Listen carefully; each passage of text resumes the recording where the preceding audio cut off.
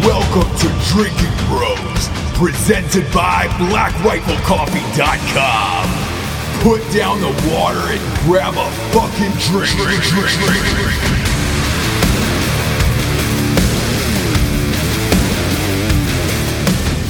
Welcome to Drinking Bros Sports Companion Show. I'm going to take a long pause here while you clap for me and maybe mouth the words thank you or I love you towards the radio, wherever else you're listening to this show right now. I told you to sit out last weekend. I've never done that before. I said, look, I don't like any of these college football games. I don't like any of these NFL games.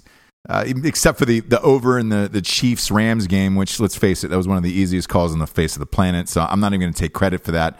But the rest I am. It was a trap weekend all the way around. College football, SEC was playing all Division II schools. Those spreads were too high. Fuck, the Citadel was tied with Alabama at halftime, for Christ's sakes. Big Ten, down year this year. I've said it before, I'll say it again. It's been a down year for the Big Ten this year. They're shitty. Northwestern's already locked in their championship side. Now it's down to Ohio State, Michigan. With that, I thought Ohio State and Michigan would overlook their opponents this week, and they did. Michigan didn't cover against Indiana. And I think everybody in America was watching that Ohio State-Maryland game that went into overtime where that kid beefed it for 2. I think every team was looking ahead. It felt like a trap weekend all the way around. You guys have won over $700,000 this year off of mybookie.com as our chief sponsor of this show. I wanted you to keep your money. Look, we don't give a fuck about mybookie.com. They're signed on for the year, and that contract's locked for us. So it doesn't really matter. We want you guys to continue to win. I don't know any other sports show that would tell you physically not to bet for an entire weekend if we didn't want you to win. And we want you to win. And this weekend, I told you there's going to be a lot of great games to pick from, and there is. And we want you to win. Therefore, D'Anthony had to go see some family for Thanksgiving. So I called in a favor. I called in one of the best in the business. I called in a girl named Kelly Stewart. She works for Wager Talk TV, CBS. She's in all the casinos. This girl bets on every single game, every single weekend, and has for years and years and years. And I know what you're thinking. You're like, dude, there's no way some chick is going to stroll through here and house everybody wager-wise. Know the spreads inside and out. Know the home dogs. Know the underdogs. You will be blown away by this chick. This is a boss-ass bitch. I even called her that at the end of the show. I was like, yo, you're incredible. She was lights out amazing. And look, she provided a lot of valuable tips. I'm telling you guys right now, this is going to be a guest that blows you the fuck away. And you're going to be like, dude, I can't believe it. Go find her afterwards on Instagram. I believe it's just Kelly in Vegas.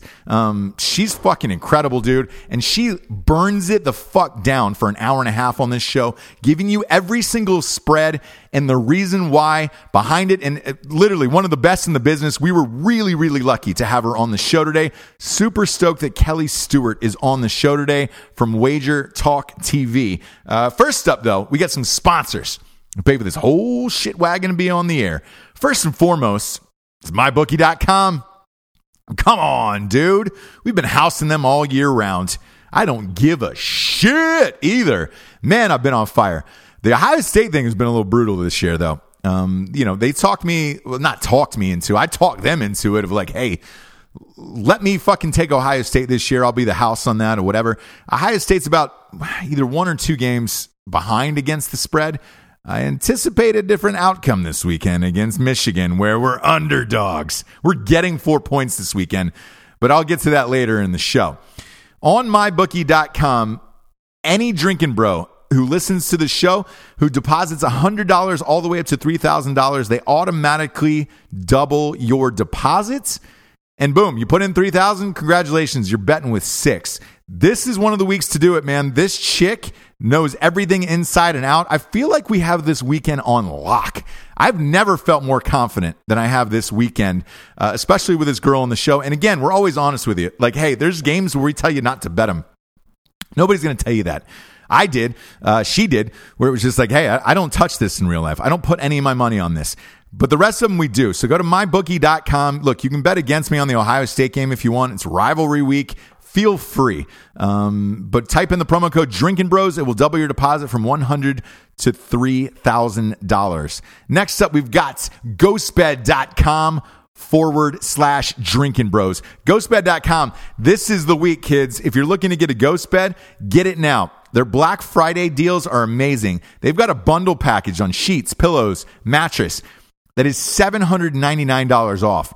I mean, holy shit. Even their normal mattresses are like $200 to $300 off. They got cooling mattresses. They got adjustable bases. All of this shit just gets shipped to your house. You rip it open out of the box. Boom, you're ready to go. Even the adjustable base. No assembly required out of this. And look, a mattress is a big purchase. They've got a pay-as-you-go plan for the first 36 months. 0 APR. That's right. No interest on these mattresses.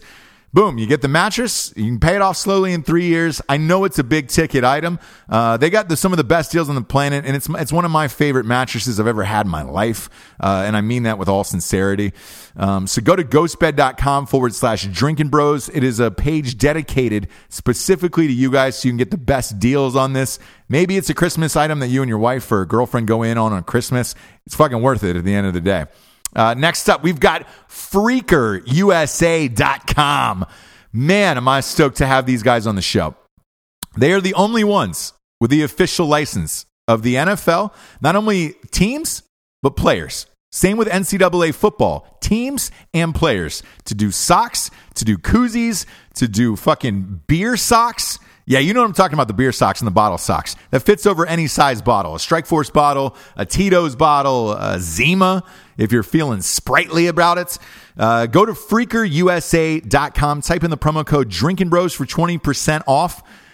Because you know that they do the show as well. And what do I mean by do the show? I mean this, kids.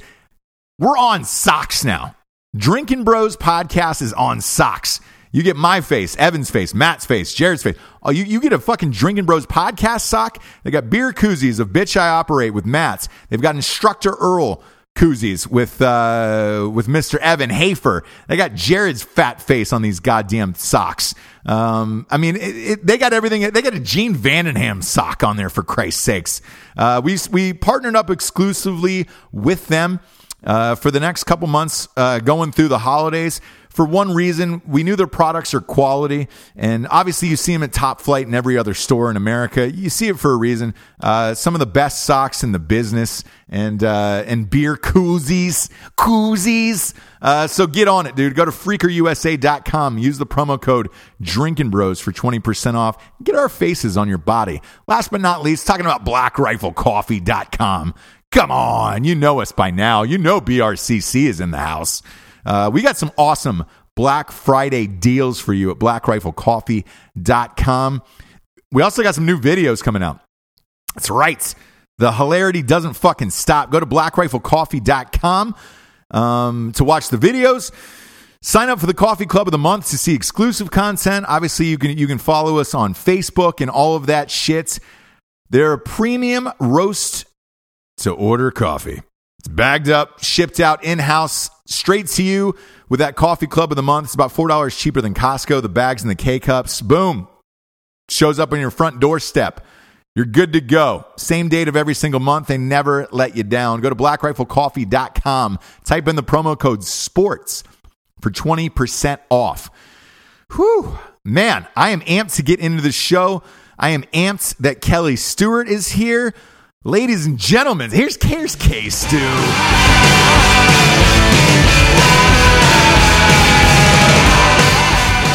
Kelly Stewart, welcome to Drinking Bros. How are you? I am great. Just trying to get caught up before the lovely Thanksgiving holiday. Yeah, look, not only is the holiday upon us, but we're also at the biggest week of the year for college football. It's Rivalry Week, Kelly. It is. It's a really big weekend. I actually might debate that a couple weeks ago might have been bigger. I really enjoyed some of those games.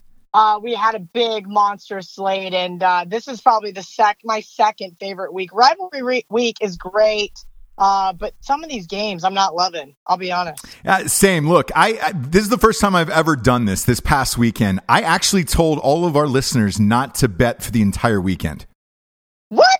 Yep. I've never done that before. On the season, we're 78.7%. And I looked at the slate of games, college and NFL, and I told my listeners not to bet. Literally, the only thing I liked was the Chiefs-Rams over, which I think everybody in America did. Vegas did not like that. Obviously, they took a beating last night. But everything else, it felt like a trap week. There was some definite trappy-esque games. I'm a big underdog bettor, so I love weeks like that. I like to find value in some of those dogs, like K-State versus Texas Tech. That was one of those games where I'm like, listen, you want to give me a touchdown with Bill Snyder at home and possibly his last game in Manhattan, Kansas all day, stuff like that. I ended up getting really lucky with Oklahoma State over West Virginia, but you're right. There was some games where you just didn't really want a big part of the slate. I mean, I definitely took a beating on Syracuse. That was for sure. I think we all did. I picked Syracuse as well. And I looked at the NFL games. Everybody was so evenly matched as far as like playoff contention wise. I believe 9 of the games were by one score, anywhere from 3 to 7 points, and they were just too tough to call. So I told the listeners to back off. Now this weekend I love, and as you know on Drinking Bros, we do the top 25 in college football, and then we do the NFL. If there's a huge fight or something, we'll do that as well. But that big fight's not coming up till December 1st. You're out in Las Vegas. Are you going to that fight? Every once in a while, I snag some free tickets to the fights, and I enjoy going. But I'm kind of a cheap ass. Like, I don't like to pay for tickets, so it's just kind of one of those random things. If I have a girlfriend's like, "Hey, I've got an extra ticket," or "Hey, do you want to come along?" Yeah, I go. But I'm not a big spend $300 to go see a fight kind of person.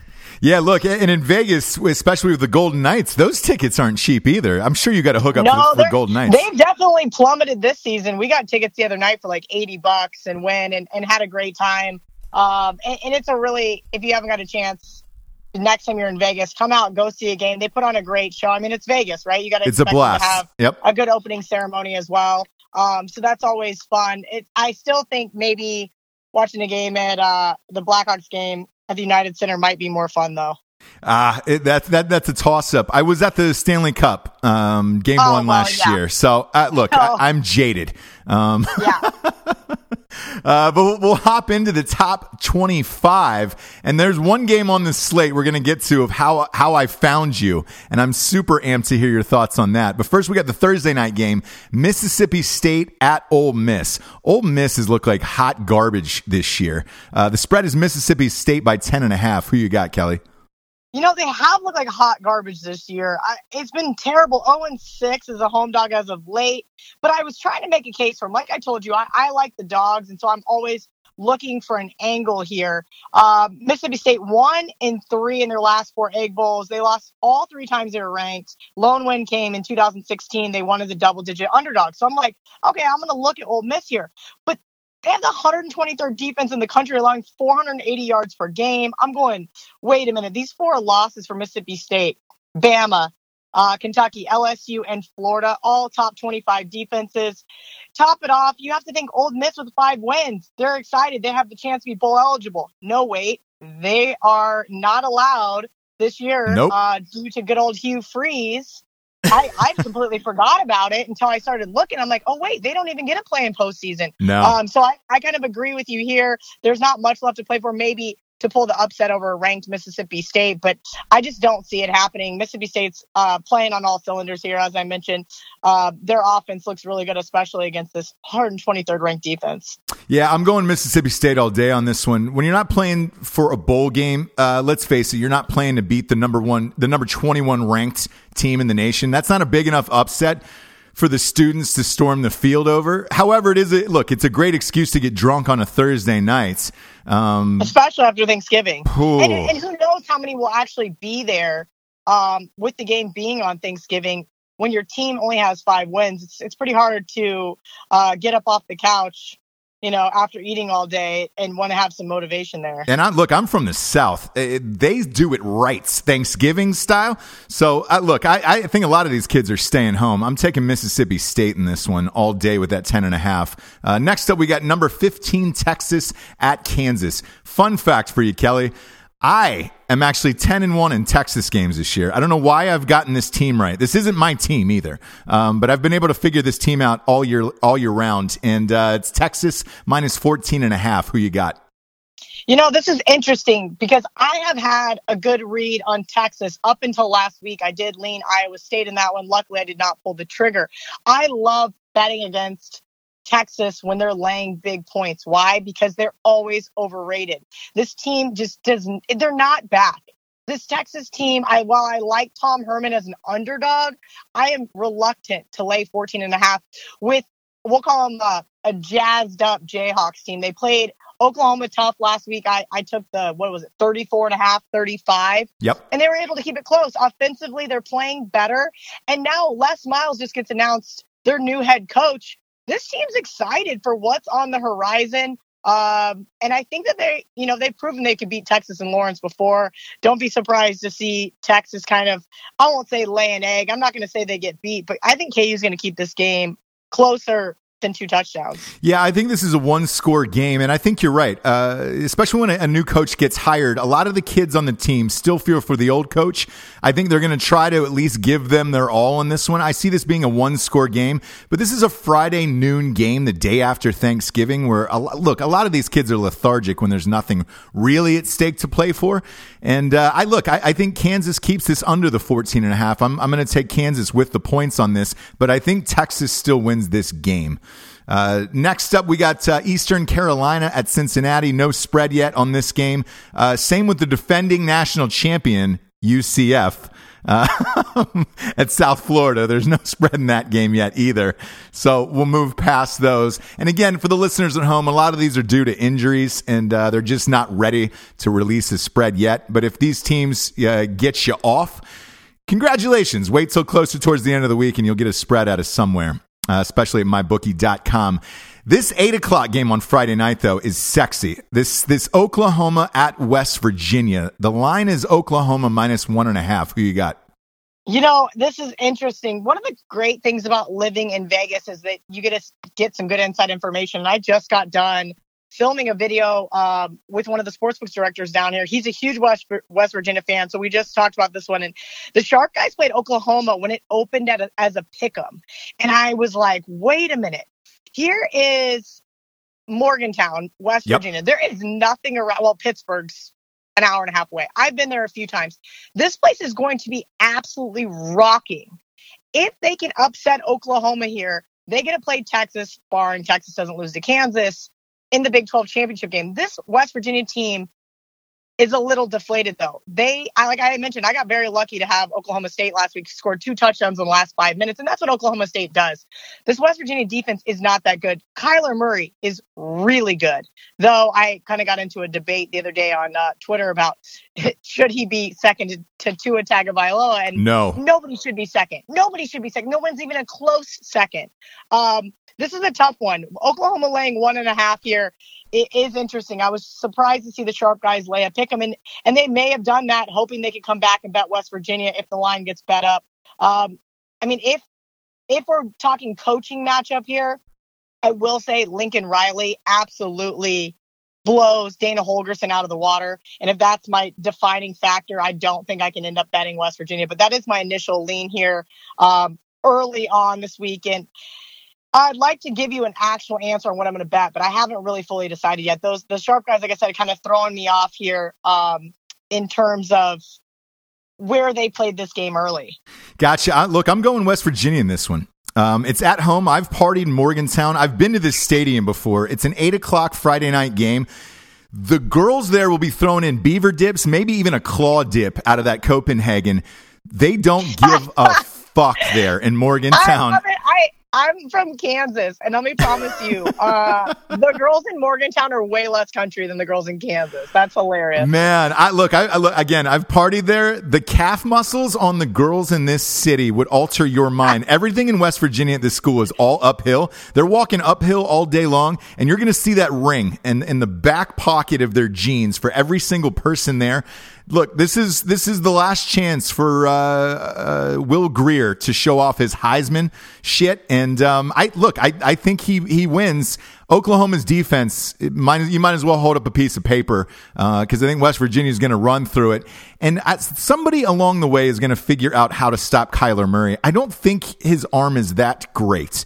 He's a fantastic runner, and he might be the fastest man in NCAA. But I have a feeling West Virginia is going to give it their all because this just looks like a game like we saw on Monday night. The Rams Chiefs, whoever scores last wins. Yeah. And I think that's what it's going to come down to, which is why I try not to touch too many games like that. It's going to be an exciting game. And who knows, I may have some drinks on Friday afternoon and decide I'm going to bet it. But you're right. I do think West Virginia does have the better defense because Oklahoma, you're right. It's like running through a piece of paper. It is. That was a great analogy. It is. Next up, we got Washington, number 18 at number 8, Washington State. The spread is -2.5 for the Mississippi Mustache up in Washington State. Are you a Cougars believer? Oh my gosh, I love Coach Mike Leach, and the Cougars have made me some money this year. This is a really short line, and I said last week, don't be worried about Washington State looking ahead here because they are so disciplined and playing such good football. This is a big challenge for them. Laying 2.5 is really interesting. I made the game 3.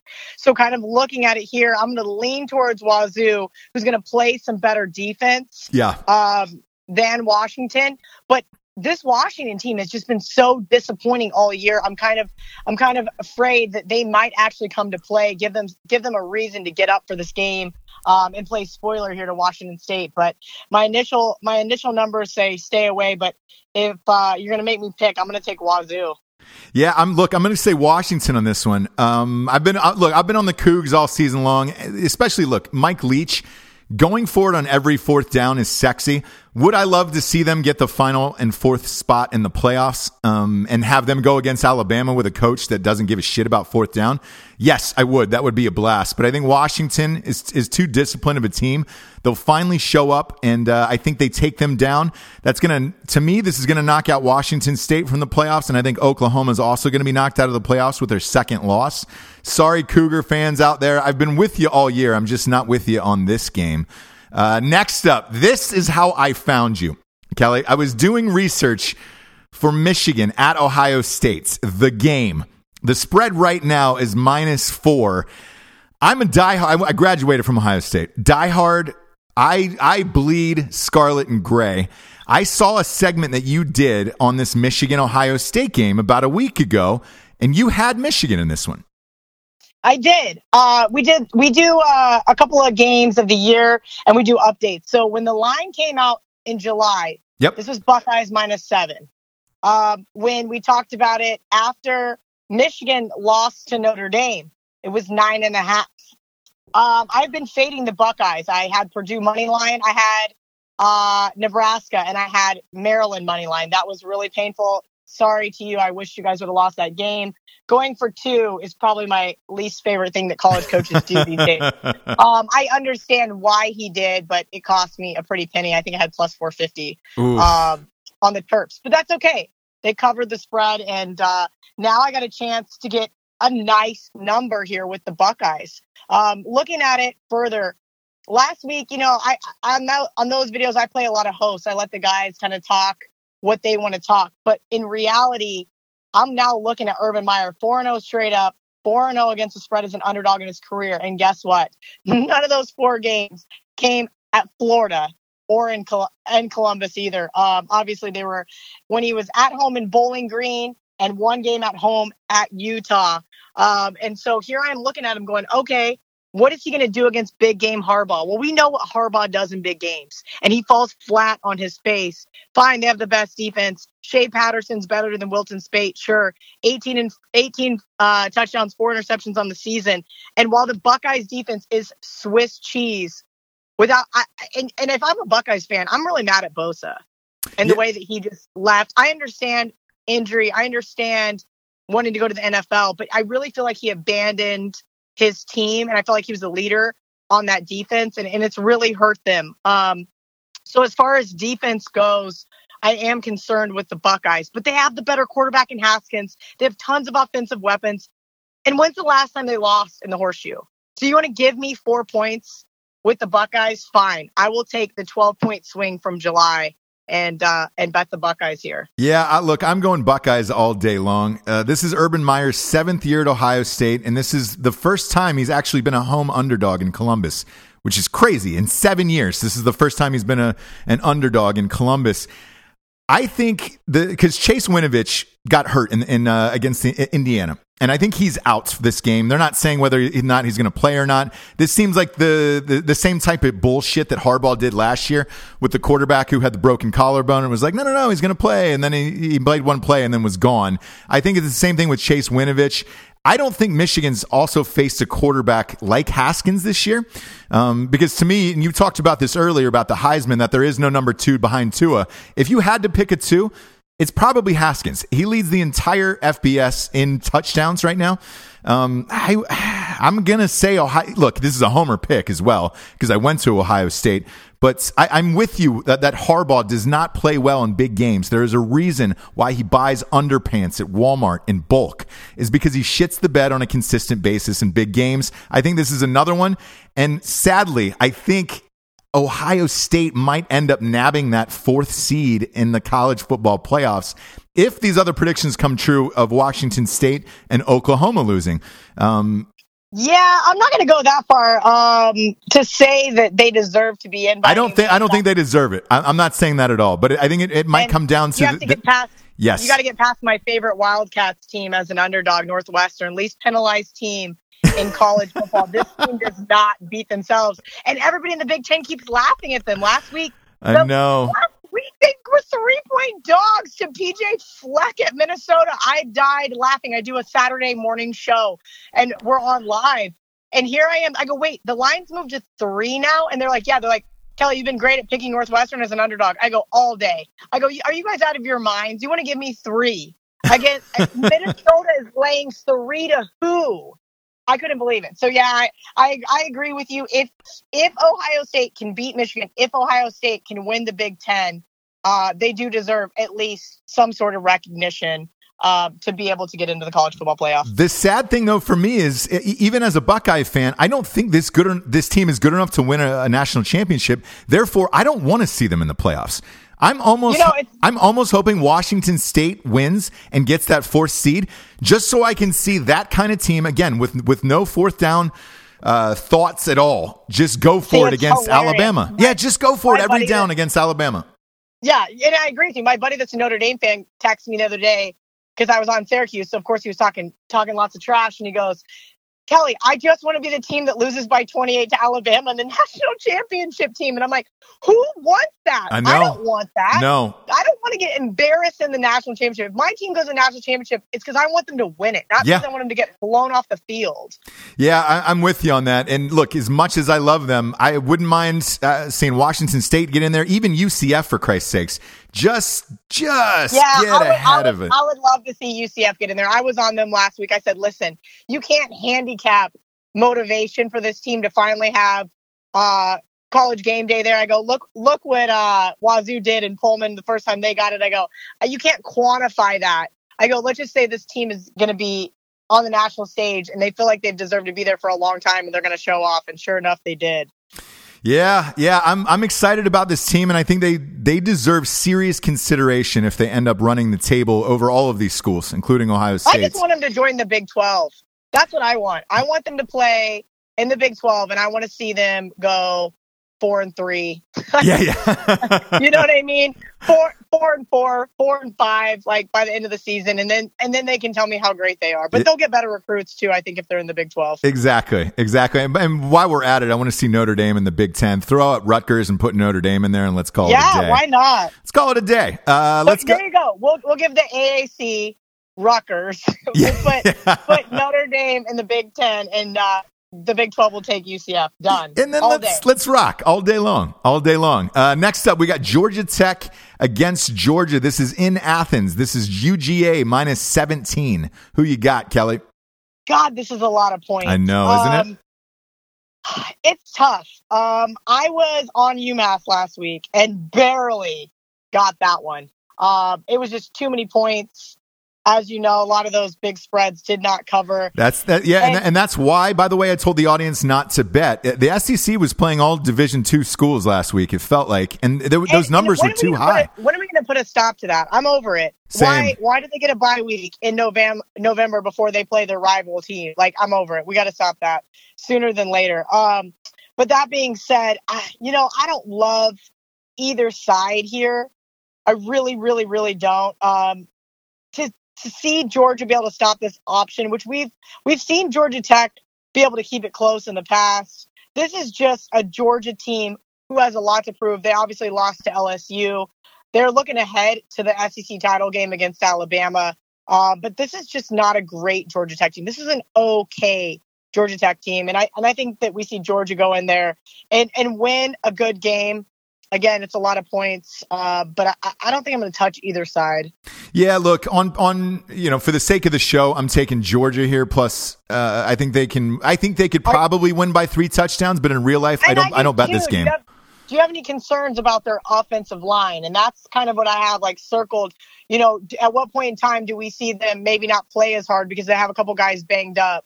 Or if they get ahead late, do they let up and have a couple late touchdowns to Georgia Tech, who we know can play fast? Yeah, well, the only thing I love about Georgia in garbage time is that they bring in Justin Fields.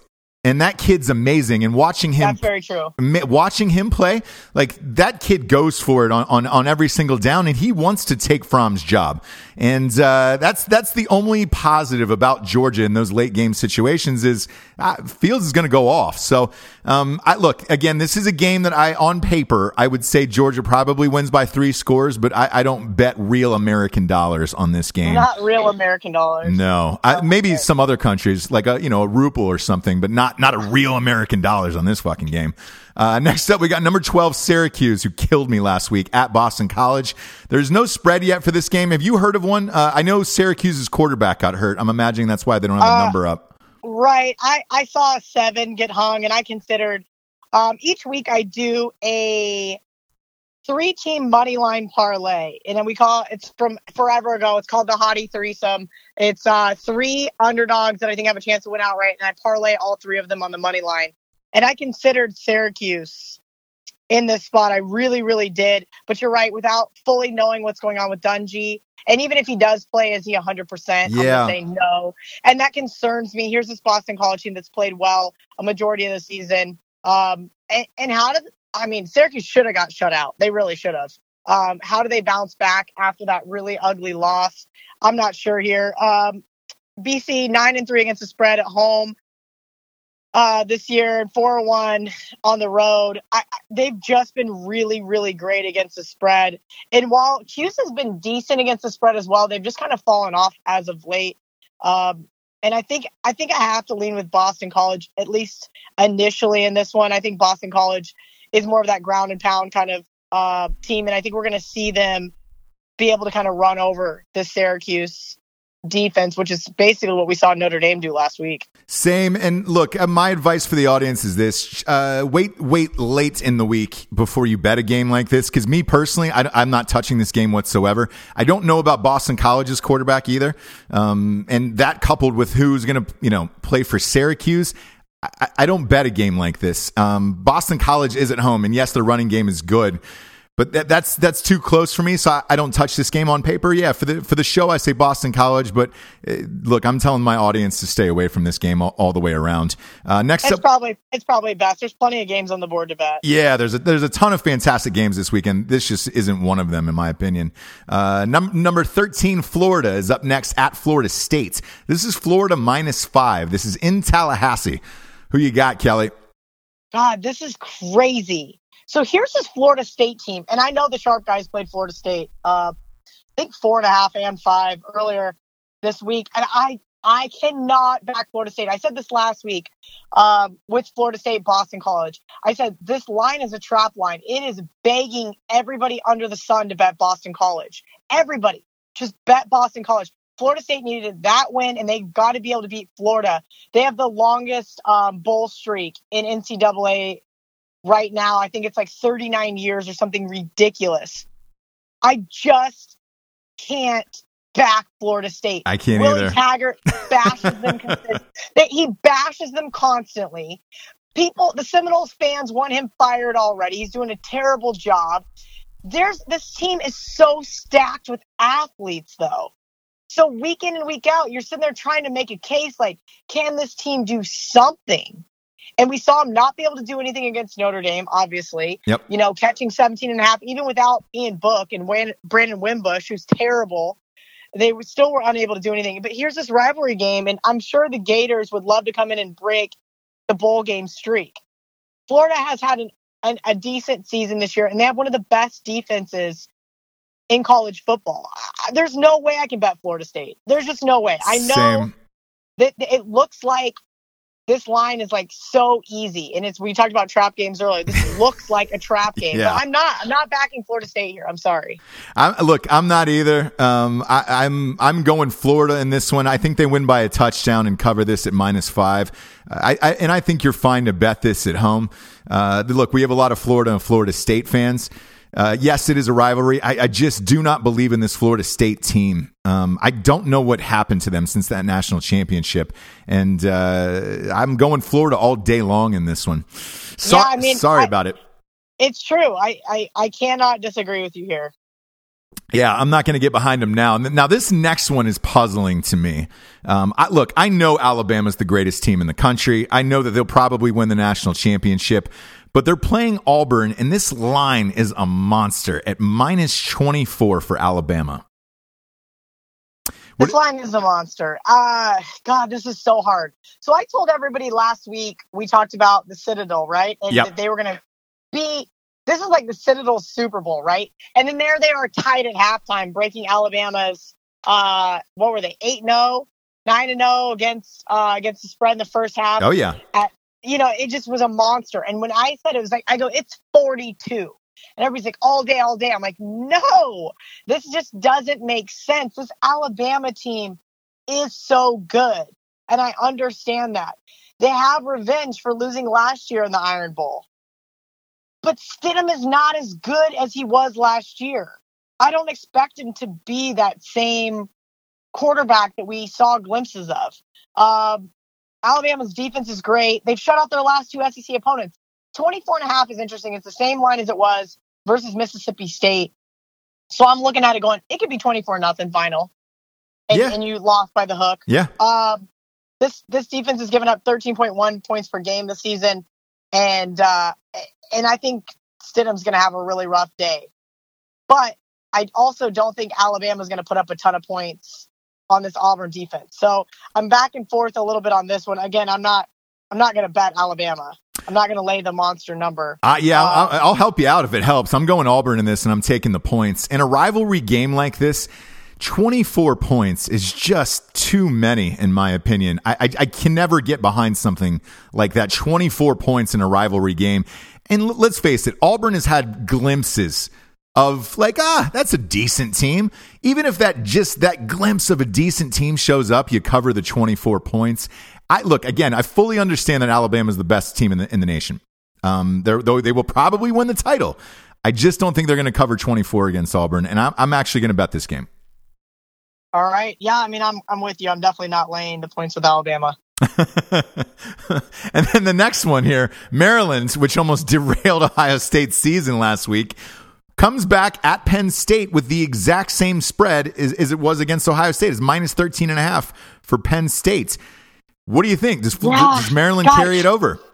Penn State's tough, right? I've not had a good read on this team all year. I actually had them on the money line to beat your Buckeyes. And ever since that game, they have just been so defeated. That game just ruined their season. It seemed like I took Iowa plus 6.5 against them a couple weeks ago and got lucky there. I thought Iowa had a shot to win it, and they just don't have enough offensive firepower to be able to keep up.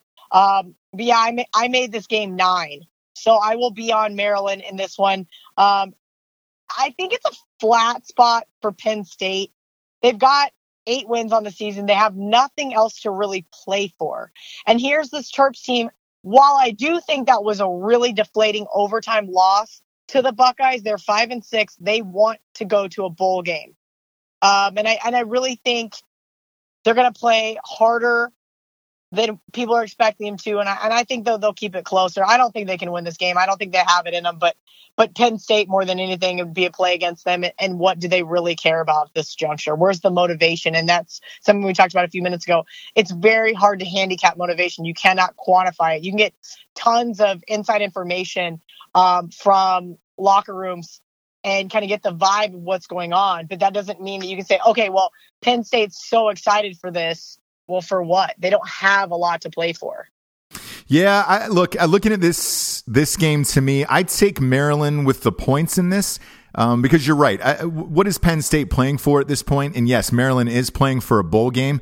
I think this is probably a 10-point game, simply for the fact that this is probably this is Trace McSorley's last game there, and it's senior day. He wants to go out a winner. But I think Maryland tries to carry it over and keeps it relatively close. I'm fine with taking Maryland plus the points on this one.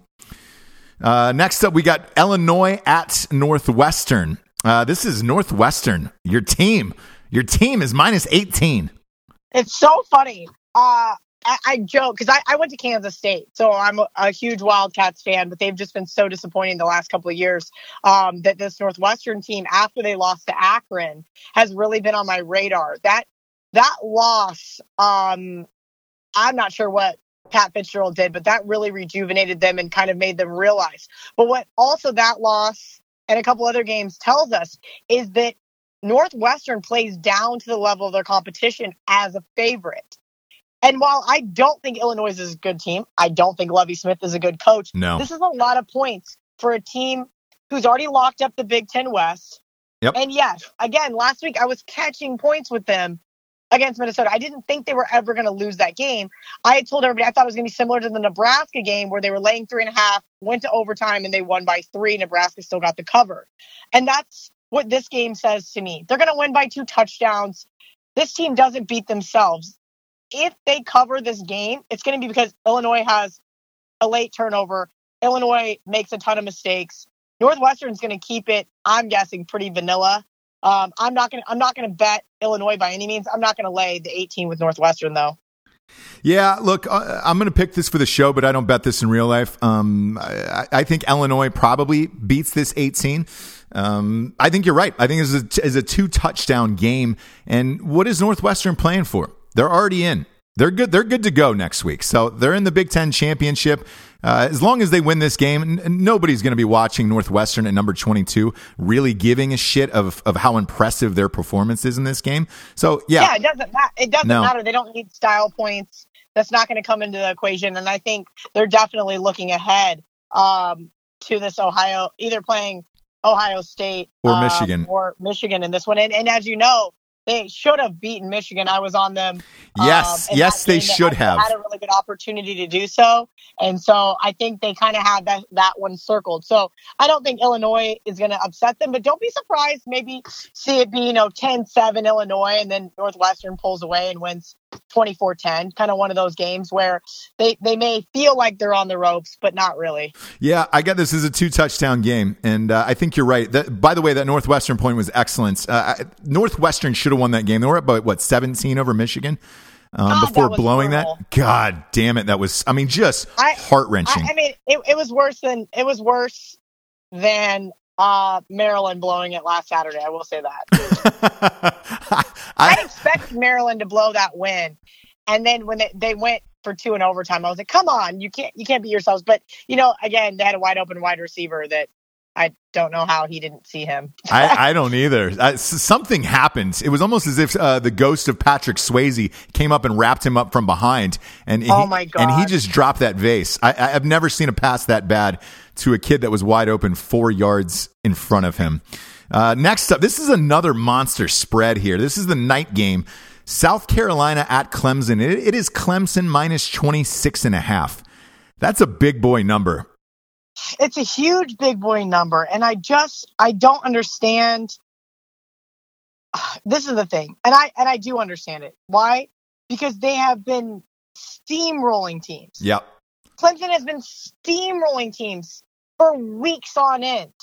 And we talk about they don't need style points. It doesn't matter. They're putting on style points. I think Brent Venables has done a really good job with that defense, and I really like Dabo Sweeney as a head coach, and that team's in. They're in to the college football playoff. South Carolina, God, what do they have left? They don't have much left in the tank. This is tough. They're already South Carolina's already bowl eligible. It is an SEC team, so they've been through the rigors. I'm gonna take the points here with South Carolina on this. That's just too many. And to me, Clemson's they're in. Who are they playing next week in the championship? They've got another easy team in the championship. They are into the college football playoff, barring some crazy miracle.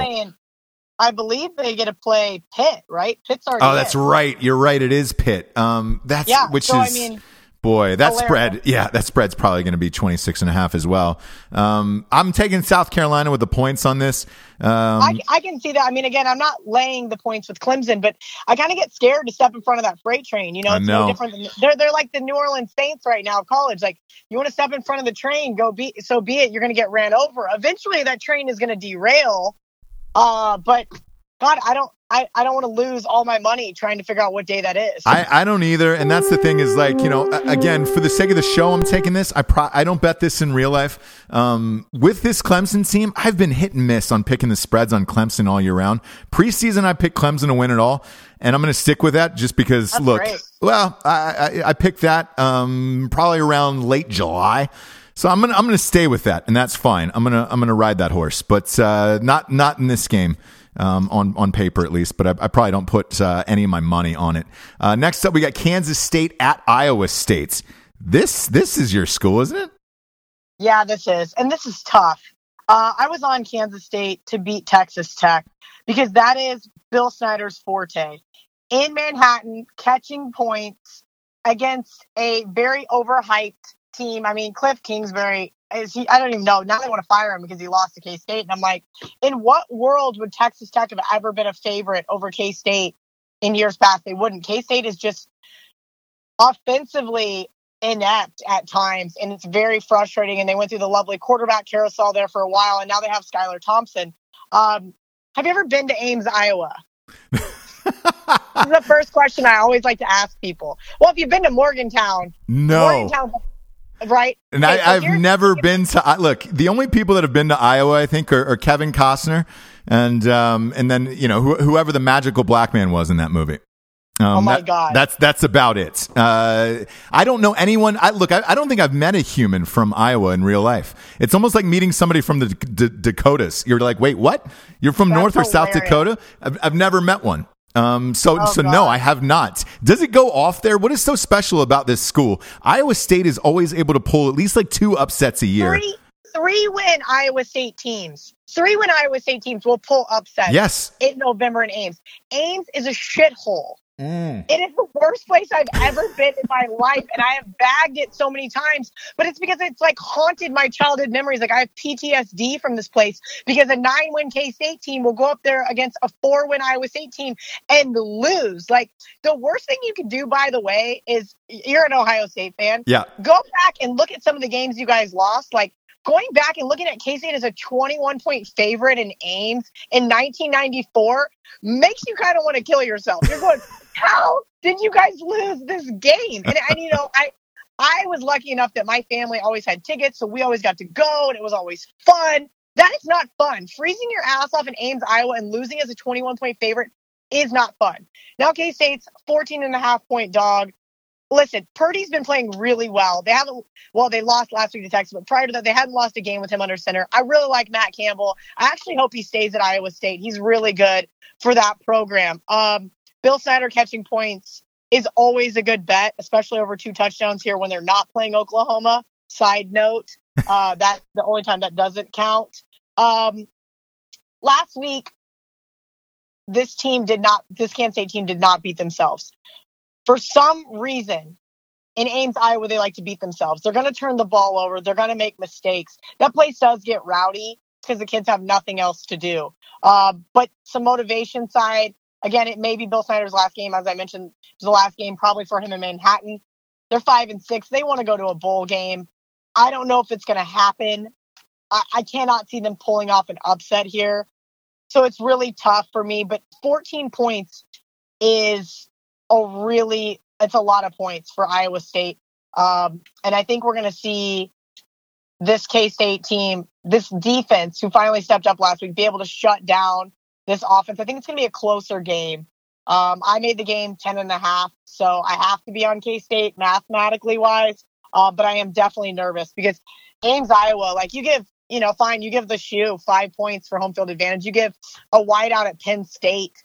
You can give it 6. You can give Austin, Texas 4. You can give Manhattan, Kansas 5 on a Saturday night. Ames, Iowa, I swear. I tell people this all the time. I'm like, you're not giving them enough for home field advantage. It is a monster place to play, especially when it's fucking freezing. When it is cold and you want to die, you want to get out of there as soon as possible. You don't care if you cover.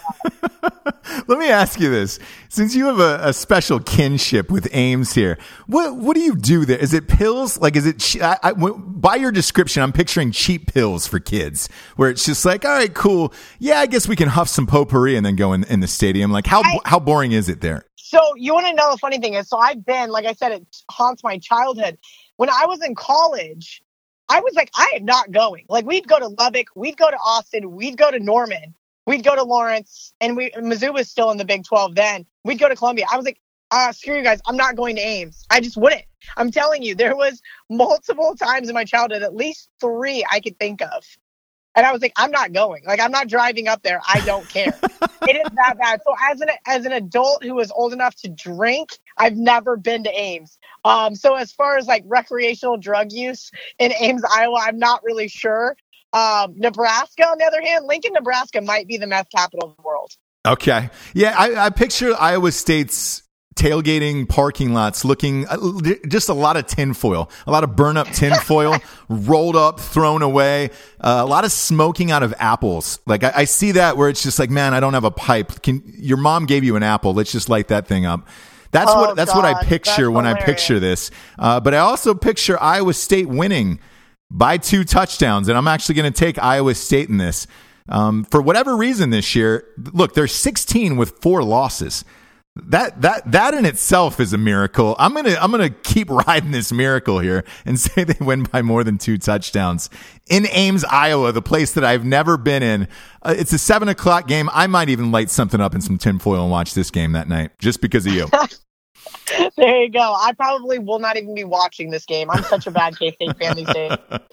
Even if I end up betting K-State, I probably won't watch it. That's so sad. Last week, I barely watched the Texas Tech game. I checked the score updates on my phone. I was like, yeah, okay, good. They're still winning. Yeah, you're like, it's fine. We're good to go. You get some ESPN score alert and you're fine.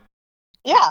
So I had way more money on other games I cared way more about. Sure. When I say that game was not a sweat, so I didn't have to care. Absolutely. This next team is a sweat, though, for me, and it has been all year. It's Kentucky. It's 17. I have not believed in this team all year. The spread is 17. They're playing at Louisville. Does Kentucky cover this? I mean, Louisville looks goddamn awful this year. God, Louisville looks awful. They fire Bobby Petrino, and Louisville still looks awful. Kentucky's rough. Rough. They have a really great defense. Offensively, I get a little nervous. So this could be a 14-0 game, and you don't cover. You know what I mean? Like, that's where I'm looking at it as. I'm definitely not taking the points with Louisville. I'm definitely not laying the points with Kentucky. I'm not betting this one either. I think Kentucky wins this game, but if you're at home, don't bet this fucking game. It's just not worth it. I don't believe in Kentucky. I think their offense is simply Snell, the running back, and that's it.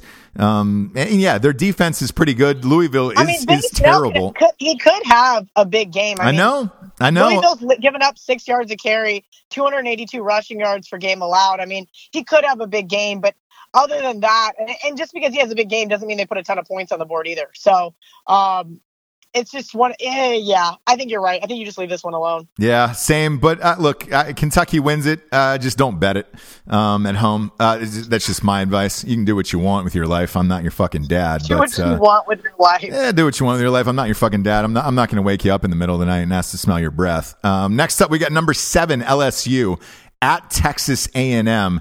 A&M is actually the favorite in this one, -2.5. Who you got in this one? Yeah, this was interesting because LSU's just been kind of flying under the radar since they got beat out by Alabama.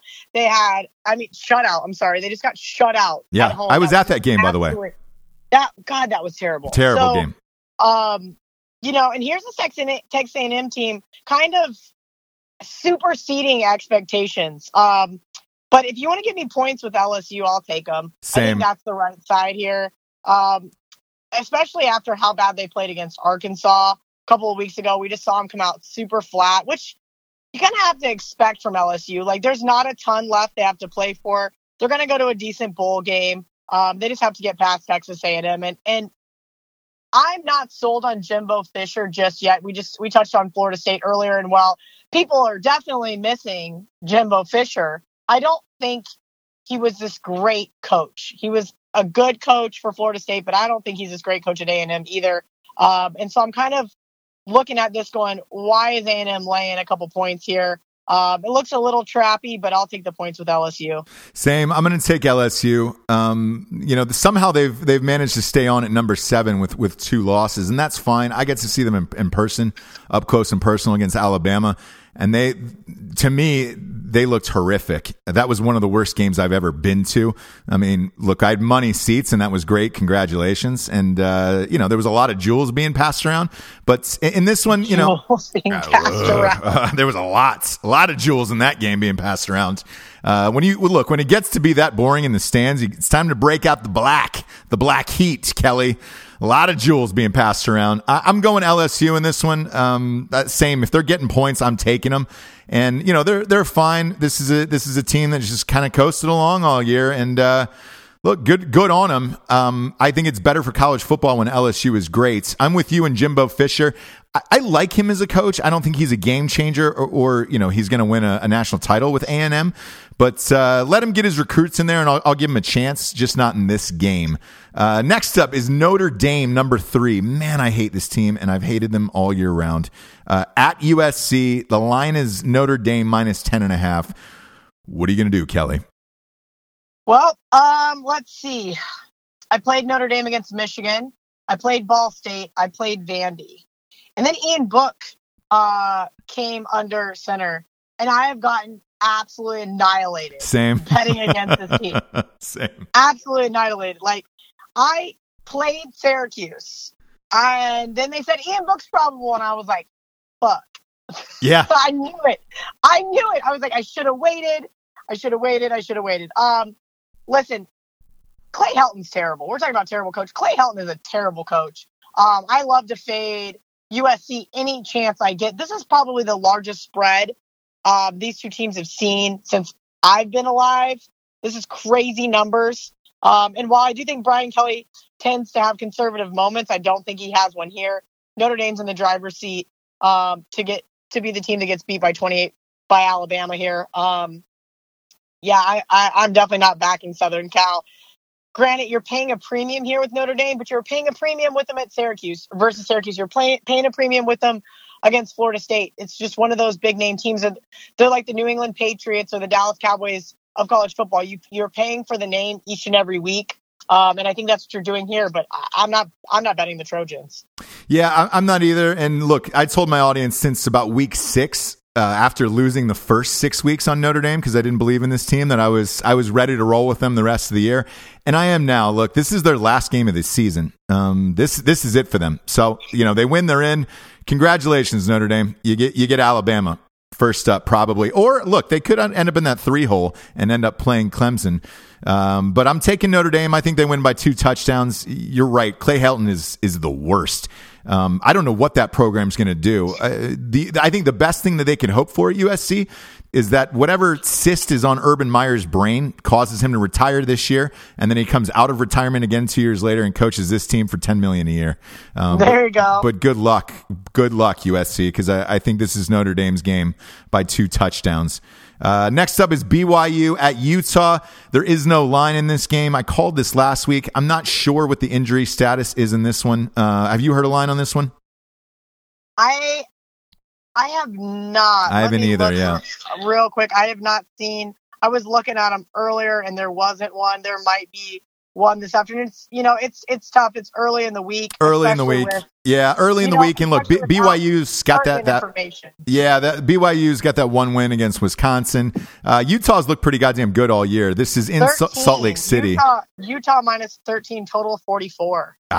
I'll still take Utah on this. They've looked pretty decent all year. I think they win by 2 touchdowns. Utah's been a great team. And while I like Kalani Sitake as a head coach, he's been really disappointing to me for the most part at BYU. I thought he would do a lot better job. And he's had moments of greatness, as we've seen. But now those wins don't really look as great.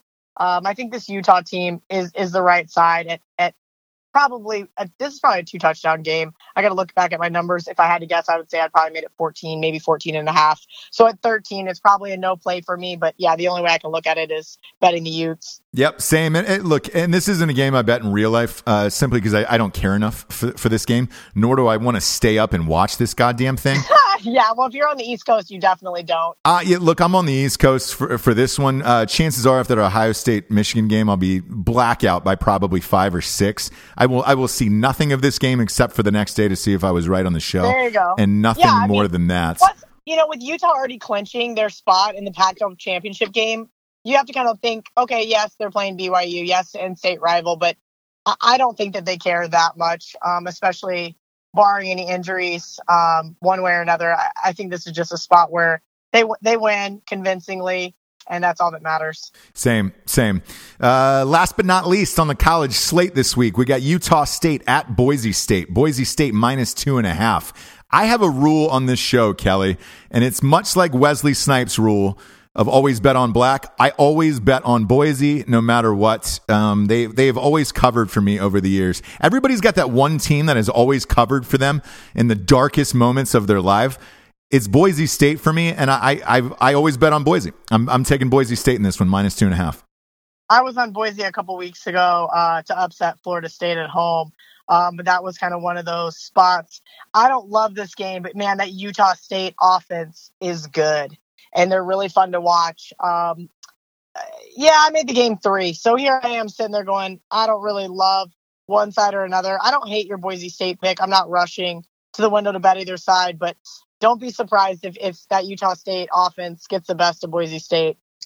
Look, I won't at all. I'm expecting a Bruce, but I might get a Caitlin. And you never know on that. So God. I'll always stick with my gut and still bet on Boise State. For whatever reason, they've been that magical team in my life that is always consistently covered. Next up, we'll switch over to the NFL.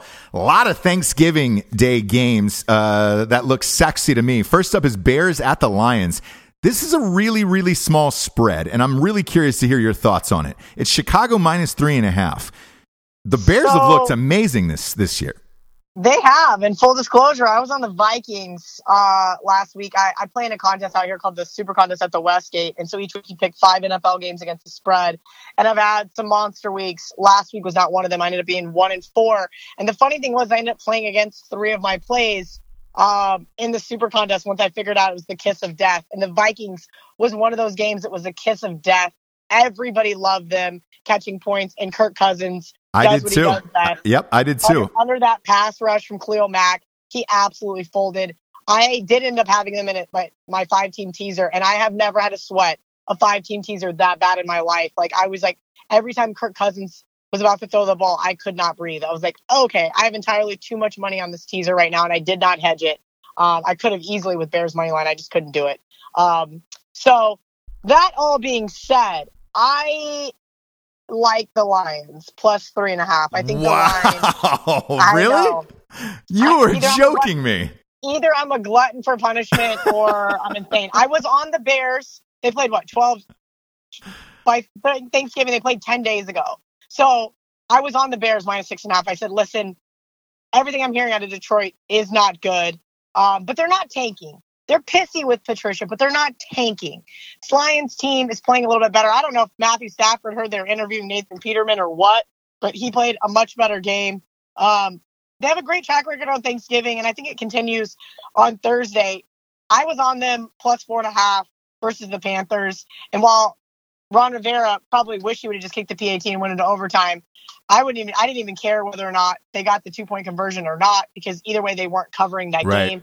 That was more of a play against the Panthers on the road, laying points against how bad everybody thinks the Lions are. This Lions team is still the team that beat the Patriots.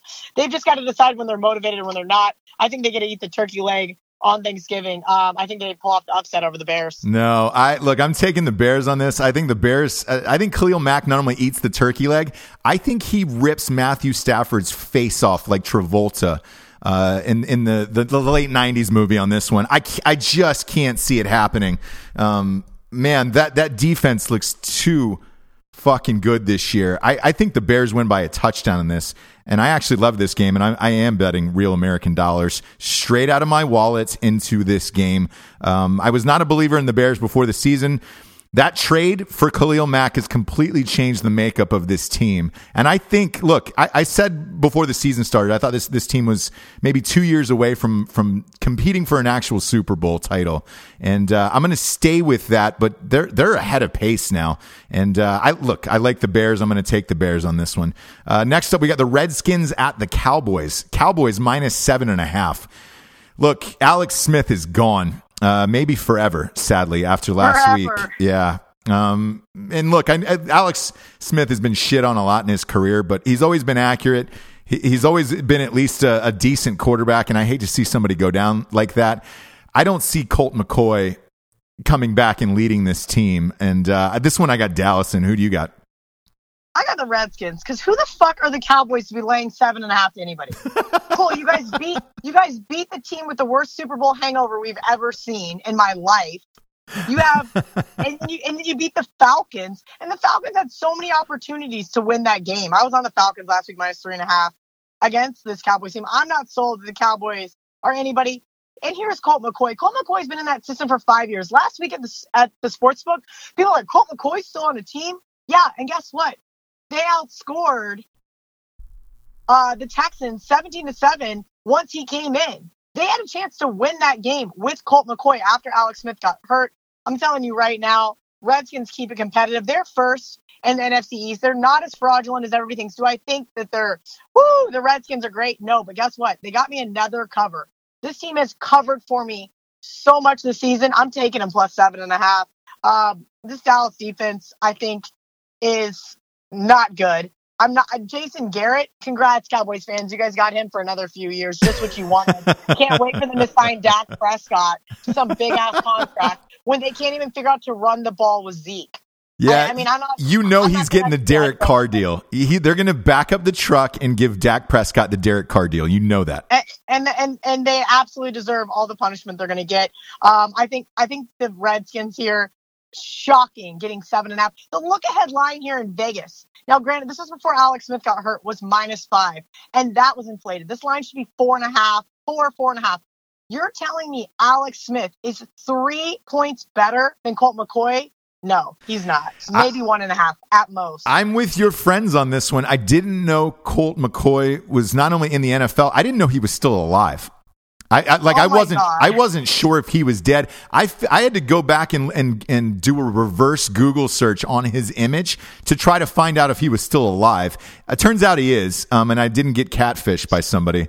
But I look, Adrian Peterson's 1,000 years old. Colt McCoy is now your quarterback, and I think you're really underestimating that. The fact that they've picked up Mark Sanchez to back him up. Once you get Sanchez on you, like it's like a sense. It's like getting in a desperation. Yeah, I agree. But once that gets in your clothes, you're wearing it. Do you want him to get Kaepernick? What are your options here? I mean, those are your options right now. Seriously. No, I hate Kaepernick. We're out of 40-year-old quarterbacks. I mean, I don't hate Kaepernick. I just think he's kind of a douchebag.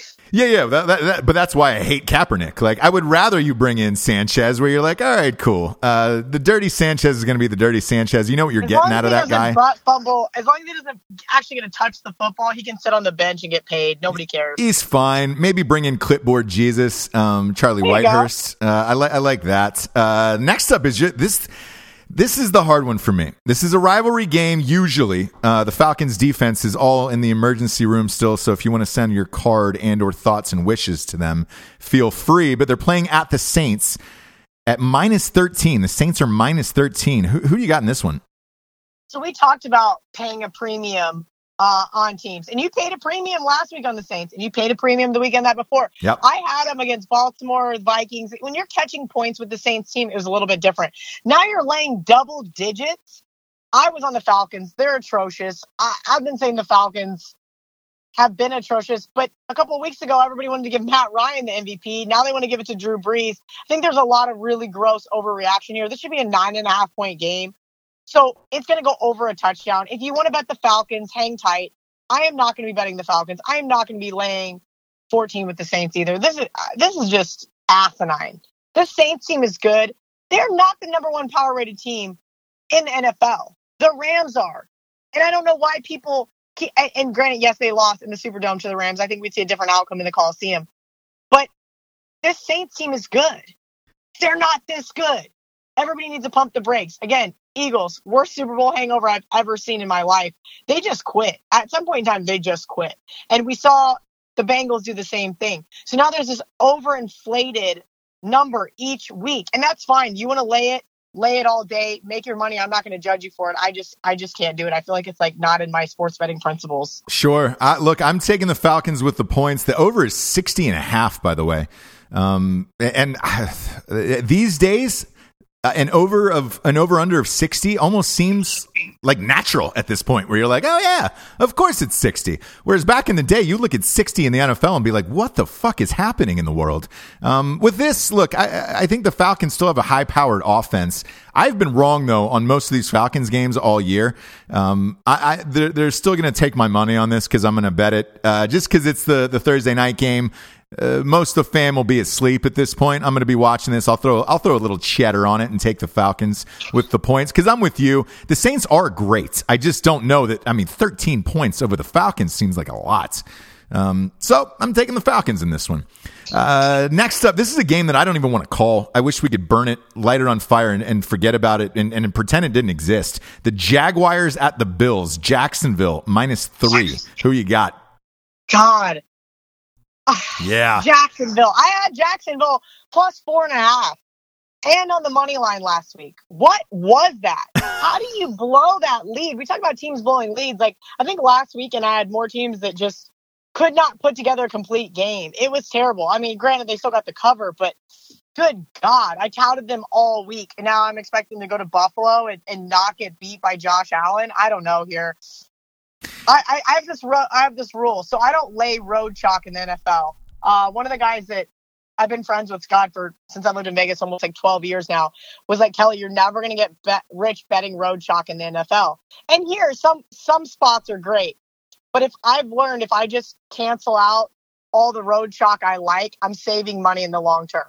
So yeah. I do initially lean towards the Jags here, but I think it screams like a trap game. We were just talking about totals, 37.5.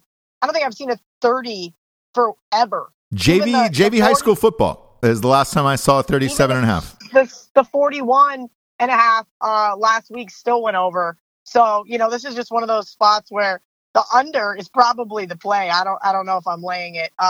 There's going to be some turnovers to make a difference here in this one. It just depends if they end up in the red zone or if they're for a pick six. So it's just kind of one of those games. I want nothing to do with this game. You're right. Why we have? I'm not even going to watch it. No. I don't even want to talk about it. No, I wish it never existed. I wish it was like Lost, like Jacob and Lost. Like they should just put an empty chair at the 50 and then just pretend that people are playing around it. With this, look, my rule in college is always bet on Boise. My rule in the NFL is never bet on Bortles. I can't do it. I can never bet on Bortles. I don't think that I've bet a Jacksonville game since he's been quarterback, and I won't start now. You want to bet this game at home? Go ahead. I'm not with you on it. Gun to head, if I had to pick it, I would say Jacksonville. Luckily, there isn't a gun to my head, and I don't have to do anything about this game, and I don't think you should at home either. Next up is the Browns at the Bengals. This is a rivalry game, and do we know if AJ Green is playing? I have not seen anything 100% yet, one way or another. I don't know if it matters. God, this Bengals defense is so bad. Terrible. And I thought about taking them last week after I took the beating with the Saints. I said, listen, no Joe Flacco. It's about a 4-point swing here. And they got the cover, but good God. They just are so inept on defense. I mean, they've given up the most yards than any other team in NFL history at this point in time. Like, that's disgusting. So yeah, it's really tough. This is a tough one. Especially with Baker Mayfield here. Laying 3, you're getting a little bit for a home field advantage. This game should be like Cincinnati -1, 1.5. I'm not rushing to back the Browns here. Ugh, God. Yeah. This is another one of those games where I just really, I don't even want to pick a side. If there was a gun to my head, I'd just be like, shoot me. just go ahead and shoot me. I mean, you got to think what Hugh Jackson's going to be able to provide for Cincinnati, I guess. If you can think, hey, God. That's the only positive I can bring to this entire game is that Hugh Jackson is there and he knows this program inside and out. With that being said, I'll take the Bengals in this, but I don't bet it in real life. I just don't. This is an ugly, ugly game. You're right. This is like, hey, somebody bought you an expensive dinner. You have to give them a hand job. You don't even make eye contact. This is that game. God. Yeah, this is that game to me. And it's just like, look away from the dead people in the car as you're driving home. I hate it, but yeah, I'll say Bengals for the sake of the show. Good luck. Next up, we got the Patriots at the Jets. New England -9.5. I do like this game. How about you? So this is tough because the Jets at home against New England historically have played well. It's always been a bigger spread. It's always been a tighter game. So I want to look towards the Jets here. Sam Darnold should be back. I haven't heard 100%. I haven't either, yeah.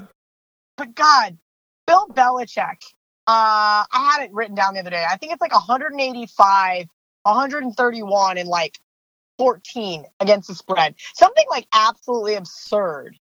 He is against the spread. It's crazy. And look, I ate it on that Tennessee game. I had them covering against Tennessee. And that's it. Listen, anytime I get a chance to bet against the Patriots, especially on the road, I'm looking to do so. The Jets have just been so dysfunctional as of late. So it makes it hard. You want to give me 9.5 with the Jets? Fine, I'll take the Jets. Look, I'm going to take the Patriots in this one. Look, they had a bye week. They got housed by Tennessee the week before. I think Belichick and Brady kicks their asses in the bye week, gets them going. I think New England by 2 touchdowns in this. I'm fine betting it, and I'm actually going to. Next up, we got the Giants at the Eagles. This one I ate shit on. That was that -8 Eagles last weekend with the Saints, and I thought the Eagles were better than that. It looked like they had turned a corner to me, and then they just get absolutely worked. I mean, the brakes beaten off of them by the Saints. I mean, at least you didn't have to sweat the 9 or 8.5, right? I mean, you just knew it was over. That game was over. Yeah, about 8 minutes in, that game was over. Yeah. So, I mean, at least you did not. You got to just change the channel. I mean, like I said, I bet it in the Super Contest. Thank God I did not bet it in real life. But yeah, I was like, oh, cool. It's like 108-7. I'm just going to change this channel. Yeah, and Ingram is still playing in the fourth quarter, and you're up by 50. What the fuck? For fantasy, it was great, but not yeah, right. Not I in real was life. reason my fantasy team, and I beat Scott Van Pelt this week, so that was great. That was the fun highlight of that Saints-Eagles game. Are you in a good fantasy league? I'm in about 4. I'm in 2 Champions leagues. Before the year started, I told everybody I was on the Mahomes train, and I told everybody to pick him. I am absolutely housing people with him and Tyreek Hill this year. That's awesome. I'm untouchable this year. Yeah, I'm in 1 fantasy league. Why? Because I don't give a shit about fantasy ever. I care about my bets. And the last thing I need is what happened to me a few years ago is Darren Sproles scoring a touchdown, which is great for my fantasy team, really bad for my bet. I don't like cheering against multiple outcomes in a game. Last night I did have the Rams in the over. That is very rare that I have anything correlated in games. It is too much to ask to hit multiple things. So it frustrates me. And also I don't have the time to do all these different leagues and drafts and the bullshit that comes along with it. Sure. So I just do this big money league with a bunch of the guys I work with. Scott Van Pelt's in the league. We did a really early draft this year, and it kind of pissed me off. Of course, I had number 1 pick. I went back and forth between Gurley and Bell. My partner wanted Bell. I wanted Gurley. And he goes, flip a coin. We got Bell. Oh, boy. That was it, wasn't it? So week 4, I'm 0-4. I got a guy offer me a trade for Bell. Van Pelt, my boss, Johnny, and my buddy Todd Furman vetoed my trade. They said the trade wasn't fair. They're like, he's going to be back in a couple of weeks. And I have been motherfucking them for, 6-7 weeks now. Like, I am furious. So finally, I get a good pickup. I get some guys moved around, and now I'm 3-7. I lost 7 straight. I'm now 3-7, now 4-7. I beat Van Pelt. I beat Todd. And I played Johnny right before he gets to go into the playoffs. So, like, that's all I care about right now is fantasy football and beating these guys' asses who wronged me with Le'Veon Bell. Like, I am so mad at Le'Veon Bell. Like, I know you're not supposed to get mad at players. Like, everybody got really mad at Gurley for, not covering the spread, not hitting the over because he, like, slid. Took a knee, yeah. Fine, be mad. But I am really mad at Le'Veon. Like, really? You're that selfish? Like, it's bad. So I'm really trying to focus on my fantasy team, and so it felt good to beat Van Pelt last night. And so apparently, if a couple other guys lose, I can somehow sneak into the playoffs at 6-7. Get out of here! Are you serious? Yeah. I need Gil Alexander, who's a decent guy out here, to lose. I need Clay Travis to lose, and I've got to beat Gil one week, and I've got to beat Johnny Detroit another week. And if I can do that, I think I can get in the play. It's like a small chance. I mean, I might as well bet an 8-teamer instead. Yeah, exactly. I've got a really small chance to get in. And oh my God, would I love that. Let me ask you this. Does Clay Travis make the playoffs in that league? And do you like him as a person? I love Clay Travis so much. Really? It's actually funny. People think he's an asshole. He's just really smart. So I've hung out with him on quite a few occasions.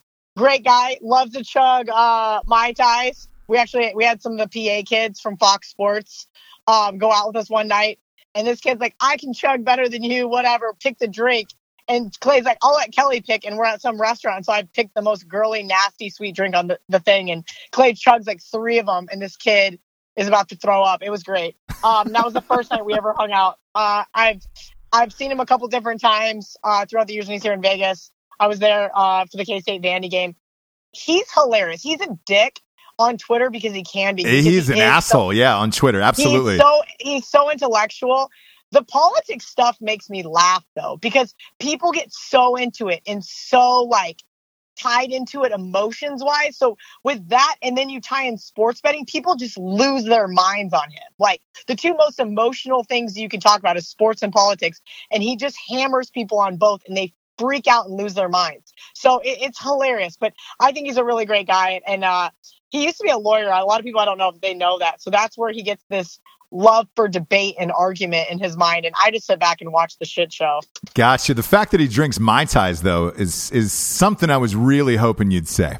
Like that was my choice, though. Like, I was like, I could have picked, they have to chug beers out of, like, a glass bottle, which is not easy to do. But I was like, we'll take this $17 fufu drink. We'll take 8 of them. Thanks. All right. Because if Clay Thomas drank Mai Tais in real life, that would be the end of Clay Thomas or Clay Travis on Twitter.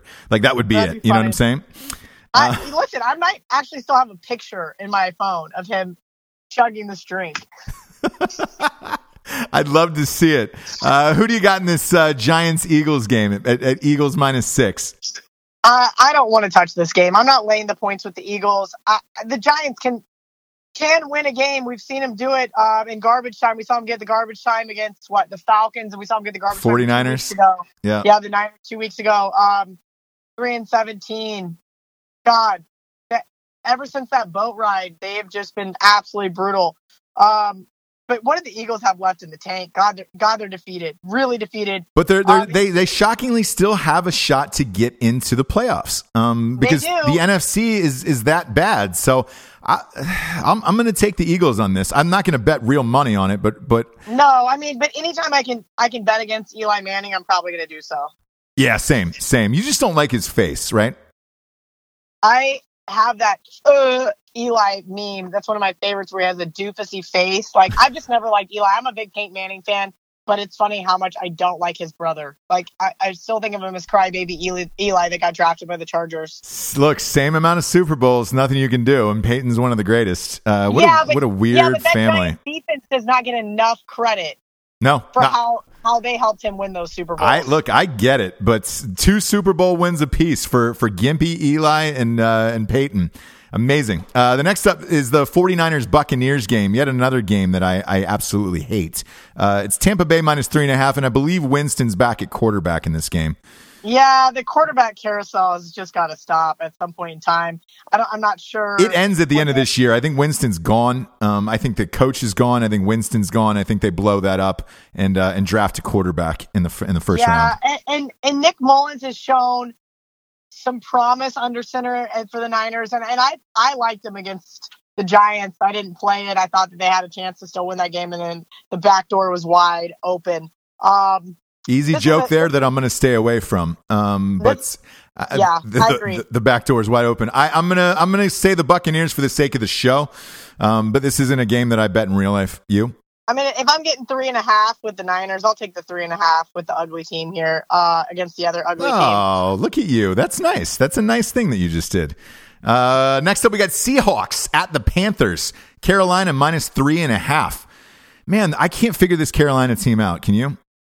Yeah, they're shit on the road and they're great at home. I mean, they've been absolutely great at home. They're 5-0. Look, they're 5-0 at home, and I get that. It's just you watched that game last week against Detroit, and you're like, I just don't understand this team. I mean, you have Ron Rivera saying he doesn't trust his kicker. You don't trust Graham Gano? Come on. That's just so stupid to me. So if you don't trust him, then I don't trust you as a head coach. I'll take the 3.5 with Seattle. Seattle's been playing a lot better ball as of late. They've been making me some money for about 6 weeks now. And you can tell this team's actually, as a cohesive unit, as a team, they're having a good time. Watch their touchdown celebrations. They're having a great time as a team. I think they got rid of a couple of guys that were maybe more cancerous in that program, and they're really enjoying life right now. And while I'm not saying Carolina's bad by any means, they're tough to play against at home. You want to give me over a field goal with Russell Wilson and an underrated defense, I'll take it. Yeah, I'm going to take the Seahawks as well in this. They have been looking great as of late, and they have 9 million good running backs now on that team, which is strange. Like I feel like at least 3. 3 or 4 pop up every single week where you're like, oh man, there's another running back that I've never heard of. I think we're going to see the money coming on Carolina though, because the old school bettors still love to bet against the West Coast teams playing early East Coast games, where we've kind of seen that trend not really live up to the fruition that people have always talked about. Yeah. And look, it should be a little chillier in Charlotte this weekend. So I'm going Seahawks with you on this one. Next up is Raiders at the Ravens. This is Baltimore minus 10.5. Is Lamar Jackson still in there, or is Flacco back? It sure looks like it. God, this is crazy. This is a crazy spread to me. We thought Oakland was tanking last week. I do a show on Sundays right before the games kick off, like an hour and a half before, and I run down with one of the bookmakers where the money's at and who they need. And he told me the most lopsided game they had was the Cardinals-Oakland. I bet the Raiders. I did not watch the game. I had so much money on everything else, but I was like, I got to throw a couple shekels on the Raiders. And sure enough, maybe they're not tanking. Or maybe Arizona's just so bad that even if the Raiders tried to tank, they couldn't lose. So it's still interesting to see that dynamic. I get it. Gruden wants that number 1 overall pick. I don't know who he thinks he's going to draft, but good luck to him. Bosa, I mean, he's going to take Nick Bosa, I guess, after losing Khalil Mack, but probably, or a quarterback. Yeah. I don't know. Anyway, but you have to think about this. This is 2 rookies playing each other. So if Lamar Jackson, if we know Flacco is going to be out, it's going to be Lamar Jackson and Josh Rosen. They're going to make mistakes. Lamar Jackson is great. We saw him play good last week. We saw him play good in the preseason. But do you want to give me? You want to give me double digits with Derek Carr? Fine, I'll take it. I don't want to. Yeah. This is a game. We saw Josh Rosen get lit up last week. We're going to see Lamar Jackson get lit up this week. It just is what it is. Yeah. At this point in time, I'm shocked at how high this line is. While Baltimore got away with the win because Justin Tucker has a monster leg. This is a lot. I just can't understand why people are rushing to lay 10.5 with Baltimore here. They just can't be. They cannot. I can't either. And look, Lamar Jackson ran 400 times last game. It felt like, the passes he was throwing were pretty short balls. He only threw for like 150 yards. I just don't see 10.5. That's just too many points. This is a game I throw 50 on and walk away, and I don't look at my phone until like 8 or 9 at night to check the score just because I don't fucking care enough. But you have to put something on it because it's 10.5. That's too many points for Lamar Jackson. I'm taking the Raiders in this plus the points, but not a lot. Just, enough to have a good time. Maybe, pick up a tab at Olive Garden or something. A tab at Olive Garden. You're welks for that. Next up, we got the Cardinals at the Chargers. Big boy spread. This is the Chargers minus 12.5. Rosen's coming home back to L.A. Look, it'll be his family in the stands, and those will be the only fans because they sure as shit won't be Chargers fans in L.A. at this game. I think the Chargers are fine here at 2 touchdowns. The Cardinals are goddamn awful, but I'm not crazy about this game, you? No, I'm definitely not crazy. I'm never really crazy laying double digits in the NFL. I'll be really honest with you. That's kind of another thing that I don't rush to do. Same.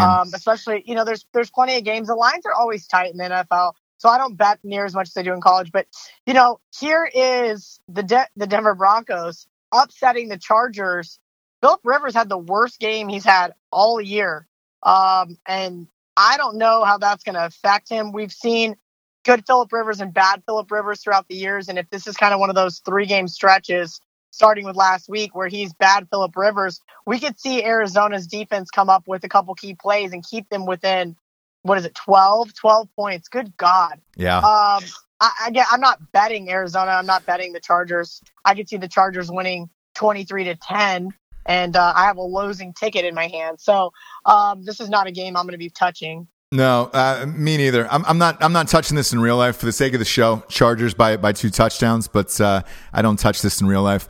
Next up, we got Steelers at the Broncos. This, by the way, since you're on the show, we do these way too early Super Bowl predictions. The Steelers were actually my way too early Super Bowl prediction back in the first day of August.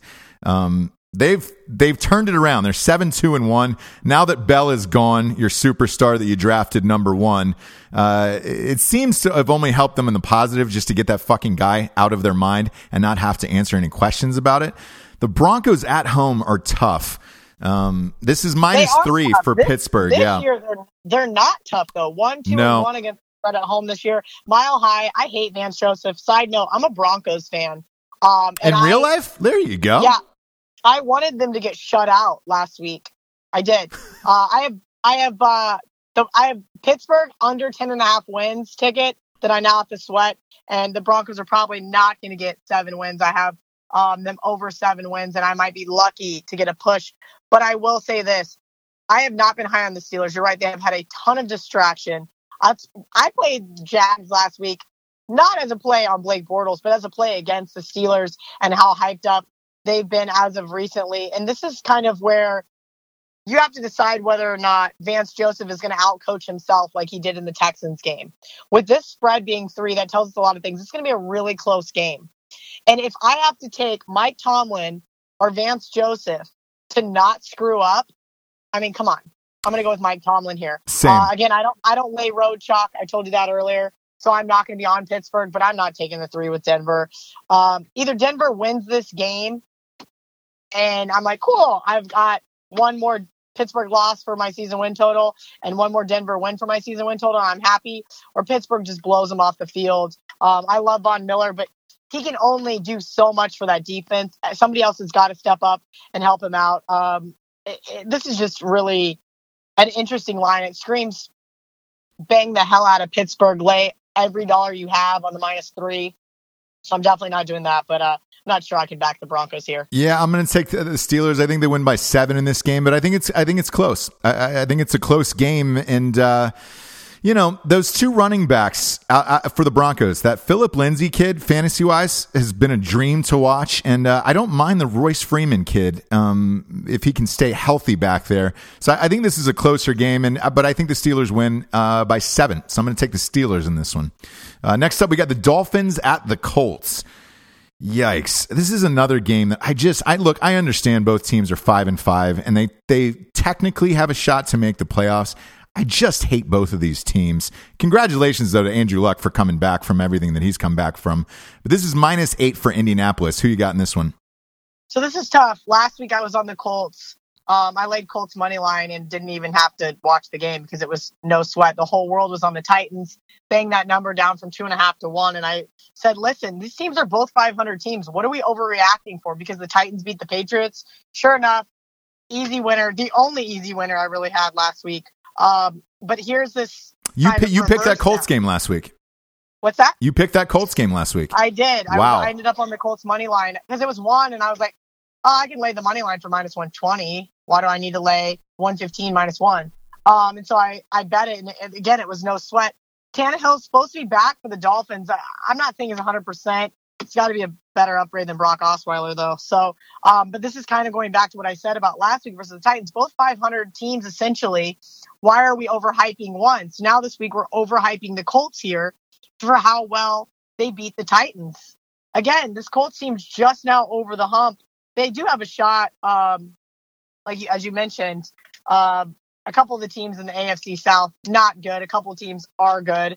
And so I think they have a good shot to win the AFC South, but to just blow Miami out of the water here, I don't know if I see it happening. I'm not going to bet Miami, but I'm definitely not laying the 9 with the Colts. Yeah, I'm not either. Look, I'm not betting this game in real life. For the sake of the show, I'm going to say the Colts, but I have no belief in either of these teams. And it wouldn't surprise me if this came down to like a 3-point game rather than -8. I took Tennessee last week and got housed by them. I did not see that happening after beating New England so badly. I thought that they were on a roll and maybe Mariota had it turned around. Granted he got hurt, but I didn't expect, what was it? At one point, I think it was like 38-3. I turned it off. I couldn't believe how bad that game was last week. But I'm not on the Colts train just because of that game. So I stay away from this, but for the sake of the show, I'll take the Colts. Next up, we got the Vikings at the Packers. This is the Sunday night game. I've been taking Minnesota all year round. This is Minnesota -3.5. What do you think? Listen, Coach Zimmer's been great against the spread up until this year. This year he's just been a little back and forth, but that's because there's so much hype now around this Vikings team where for years past they've just been kind of flying under the radar. Now they're this great team. Everybody was hyping them to win the Super Bowl, and they've kind of fallen flat on their faces. We saw them play terrible football against the Bears. Yep. Like I mentioned earlier, Kirk Cousins touching the football was literally giving me anxiety every time he went to throw it. And here's this Packers team. I was on Seattle -3. I took the push on Thursday night. They got a little extra rest here, but they have yet to win a game on the road. I'm not sure they can do it, but I'm not laying 3 with Kirk Cousins. This might be maybe a Green Bay teaser type game, maybe a Minnesota money line type game. Mike McCarthy's just trash.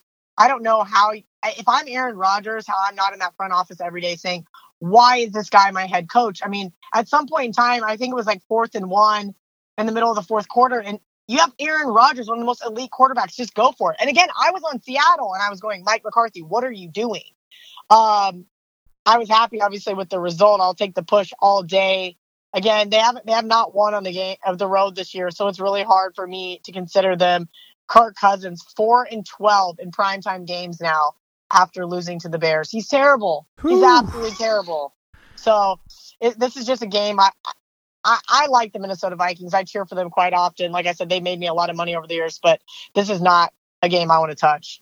Yeah, look, I've been wrong on the Packers all year round. So I'm going to take Minnesota, and I think they're going to win by a touchdown. I think they pull it together for this game, and they need that 6-4-1 mark to continue on. I had them as a playoff team before the year started. I'm surprised at how bad the Packers continuously be at 4-5-1, and I think the disappointment continues. I'm going to take the Vikings on this one. The last game of the week, there is no spread. This is the Titans at the Texans yet. Maybe you have one on this, but it's because of Mariota. Right. I don't see out? anything out yet. Yeah. Is he out still, or what's his deal? Last I saw, he was questionable. it was kind of disconcerting that he didn't finish playing the Indianapolis game, but maybe because they were getting blown out so bad, they didn't have a reason to put him back in. Like, what are we going to do? Try to score 28 unanswered? And so this is interesting because I was against the Texans last week. Everybody seemed to really like them laying 3 on the road. I took the Redskins because the Redskins have been great. It was kind of probably not the right play in hindsight. That being said, I'm probably going to be fading the Texans again this week. Tennessee has been playing better overall. Again, I think that was a really letdown spot for them in Indianapolis after that big Pats win. And again, I'm not sold on this Houston team. This Texans team could have very well started off the season 0-7. Yep. They started off 0-3, and all of a sudden O'Brien gets to keep his job. Like, I am not sold on him as a head coach. I don't like the guy at all. I just don't think he makes good coaching decisions. If Blaine Gabbert plays for Tennessee, I think we're going to see this line sky high, and I'll probably still be on them because there's going to be an overreaction to him playing versus Mariota. Yeah, I think if Gabbert plays, this is probably a 10.5, maybe 12 line, just simply because of how bad they looked against the Colts once Mariota was out last week. And I'm with you. I think they'll overreact and have a monster number on this. For me in this game, it's Deshaun Watson. I don't know what has happened to this guy. He looked like the next superstar quarterback of the league last year before the torn ACL. This year, he's looked awful. The defense has saved them in every single game. And you're right. This team easily could have started off 0-7.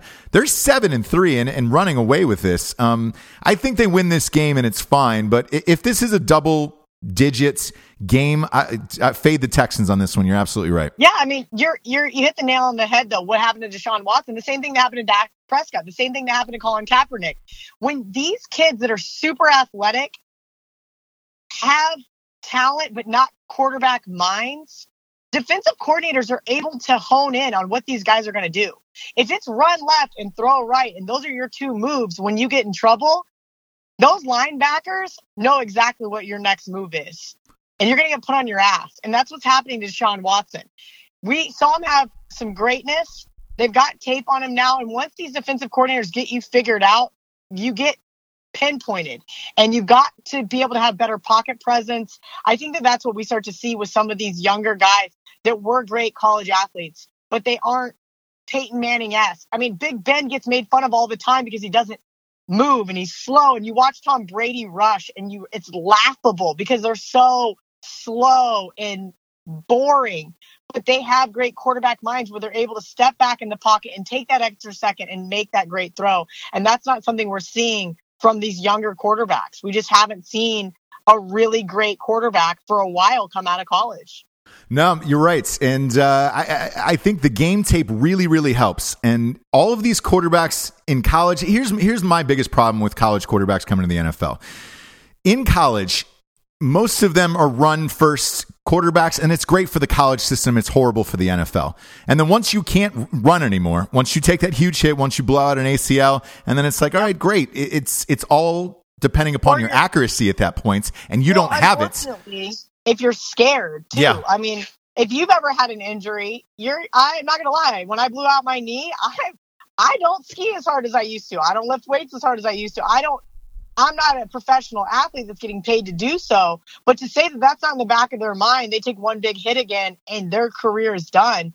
It is. It has to be. There's no way you're not completely fearless. Yeah, look, I'm probably the only fearless person you'll ever meet. I've punched a mountain. I'm not afraid to hit a swan, either kick one or slap one with an open hand. Those things are mean. Yeah, but whatever. I'm fearless, and I'm probably the only human alive that you'll meet like that. No bigs. I'm a better, amazing man than a lot. But I'm not going to brag on that. Most college quarterbacks aren't coming into the NFL. They get hurt, they get figured out, and then then it comes down to your smarts. And then it goes back to Peyton Manning. Where is the next Peyton Manning out there is my question to you. I don't know if he exists right now. No. So we'll see. Either way, Case Gardner Minshew? Do we want to call him Gardner Minshew? Oh, boy. I'm not ready to anoint that guy as the quarterback of the future with that mustache. No, he's got such a great mustache. I have one right now. He has such a great quarterback name too. That's honestly what it really boils down to. The best. Nothing you want to marry into and take that last name, but he's got a great sexy mustache name. By the way, look at my Instagram. I look like Steve Prefontaine. I lost a bet on Oregon. I believed way too much in Oregon early in the season, and I bet my co-hosts that if they didn't cover the next weekend spread, I'd look like Steve Prefontaine the rest of the week. Just got my hair dyed blonde, and I have the black mustache. That is real life, and you're welcome for it. Kelly Stewart, where can everybody find you? You've been an absolute joy today to have on the show. Well, I appreciate you having me on. You guys can find me on wagertalk.com. I guess I have this fancy title. I'm director of media relations. I do all of their video content. So as you mentioned, you found me on one of their on their YouTube channel talking about Ohio State, Michigan. Yep. So I do a ton of stuff there. And then every single day you can find me on CBS Sports HQ. It's CBS Sports new sports betting channel. It is available online, cbssportshq.com. We're hoping we get picked up next year and we're going to be on Big Boy TV. But as of right now, it's great. The internet is always so much fun, especially watching me screw up on live TV.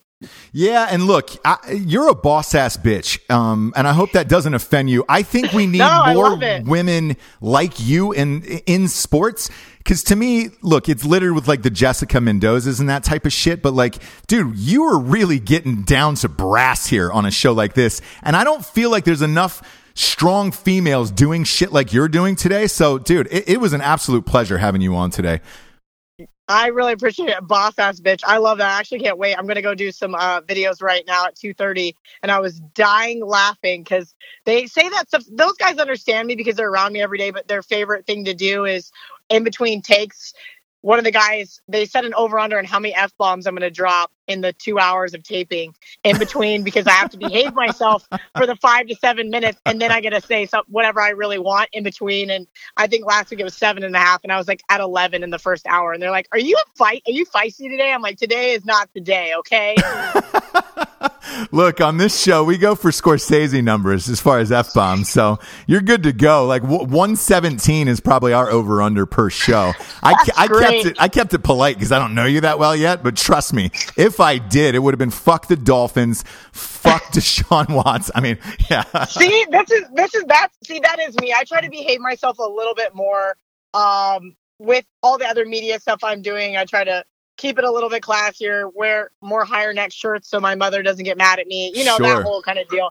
Yeah, I mean, I'm turning 35 this weekend, so I thought I'd, at some point in time not be the college frat girl that I've always been. It is pretty funny because when people meet me, they're like, you really are like one of the guys. I'm like, yeah, I try to be a little more, what's a good word, ladylike. I'm not good at faking it. Good luck with that. Yeah, don't bother. Be who you are, because it's enjoyable. This show was a blast, and everybody at home, please go follow Kelly Stewart. Look, much continued success, and I hope you get picked up next season. Thank you so much, Ross. Thank you.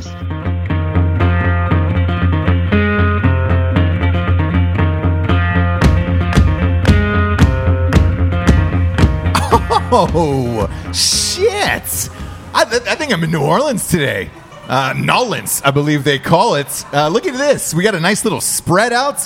We got tickets to all here today. We got Benny and Greg. How you doing, man? I'm doing great. Love New Orleans. Love being here. This is one of the greatest cities of all time, isn't it? I never have a problem coming to New Orleans. Great food, great times, never an issue. This is one of those cities when you get off the plane, it feels like Vegas, where there should be a drink or like a shot girl just feeding you drinks. You feel like you can just automatically get fucked up and walk the streets. That's the way I feel. As soon as you get off the plane, it's already got that energy. As soon as you get off the plane, yeah. You're ready to go. You feel like your shirt cling to you a little bit, and you're like, oh my God, where's that tequila? Where is that piss-warm tequila coming from? I need it. You can take drinks everywhere you go, one bar from another. You don't have to worry about. No, you don't do anything. Yep, you can drink in the street. You can piss in the streets. You can do whatever. I'm sure somebody got murdered out here tonight. Anything flies. Anything flies. We were walking here and we saw a van that actually was selling like little edibles out of the window of the van. Just a lady sitting in her front seat. Yeah, right outside. I had to do like a double take. Did you give her my number? Yeah, I did. Are you holding right now? I would have stopped, but would have been late. Can I say it on the air? Well, if you're holding, you're holding. That's fine. Just hit me up afterwards. Yeah, we'll talk. I got you. Welcome, gentlemen. For sure. I've always been fascinated by the ticket industry, by the people itself. We met in a fucking gas station in Dallas, Texas. In Arlington, right across the street from Cowboy Stadium. Yeah. Jerry World. It was the Ohio State TCU game, and then Cowboys were playing the Giants the next night. Home opener, yep. Yeah. So Dan and I were doing the show, and we got to chatting with you, and I was like, hey, man, I'm from Los Angeles. We have this show. I've always been fascinated by this world because me in particular, to get financing for all these movies and all this shit, I've had to give tickets to people for about 20 years. And I feel like across the board, I've given tickets for the biggest events to people and just been like, hey, and I've always dealt with the people and they've always got crazy stories. And I was like, fuck, I'd love to have you on the show and see what that world is like. When did you get into it? I've been doing this since '94. I'm just damn. You're an OG. I was going to college and what college did you go to? I went to TJC, Tyler Junior College, in Tyler, in Texas. Tyler, Texas. Yeah. Tyler, Texas. What's their mascot?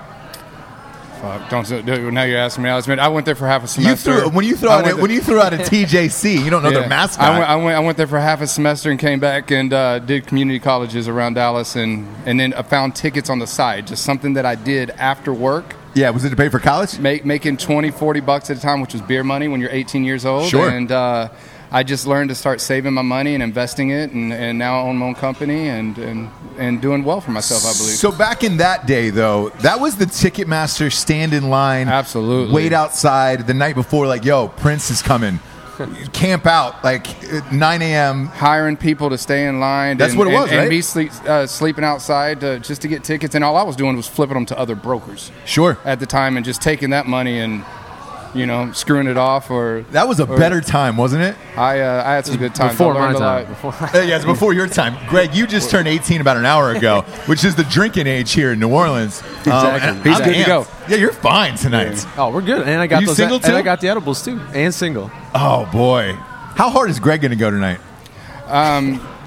This Two girls, three girls. This is our party weekend. He can do whatever he wants. We got a suite, so he can have fun. You guys have a suite at the Saints Rams game? No, we're sitting in the club right behind you. Oh, right on. Yeah. Right on. Right with you guys. Yep, Greg, I want to hear a standing up reverse 69. Some story tonight that was like a New Orleans story. It was like, holy shit, I woke up wearing a clown suit and there's blood all over me. I'm not even sure if it's my blood.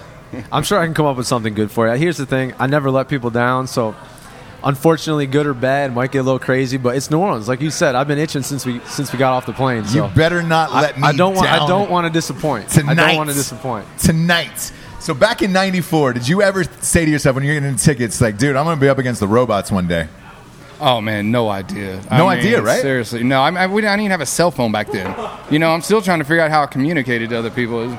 So, yeah, man, how things have changed. But luckily, I was able to adapt, and I saw where the future was going, and eventually got off the street and got a computer program that our point-of-sale system that allows us to sell tickets online. And when I met you at a gas station, right, which is modern times, but there still is a group of people that walk up that need tickets last minute. Absolutely. And the amount of customers that I do get from that gas station, I am the closest spot for Cowboy Stadium, and we know how Cowboys is a big draw.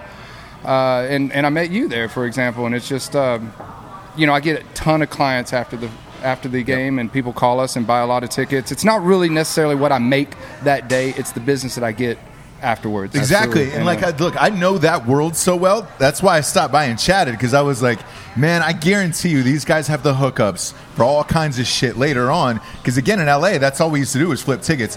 A little harder in LA because Lakers were always good. Like Kobe, it was the Kobe Shaq era for me. Mm-hmm. And Kobe played 90 years, but like anybody always wanted to see Kobe. So if you got Lakers tickets, cool. I could not give Kings tickets away.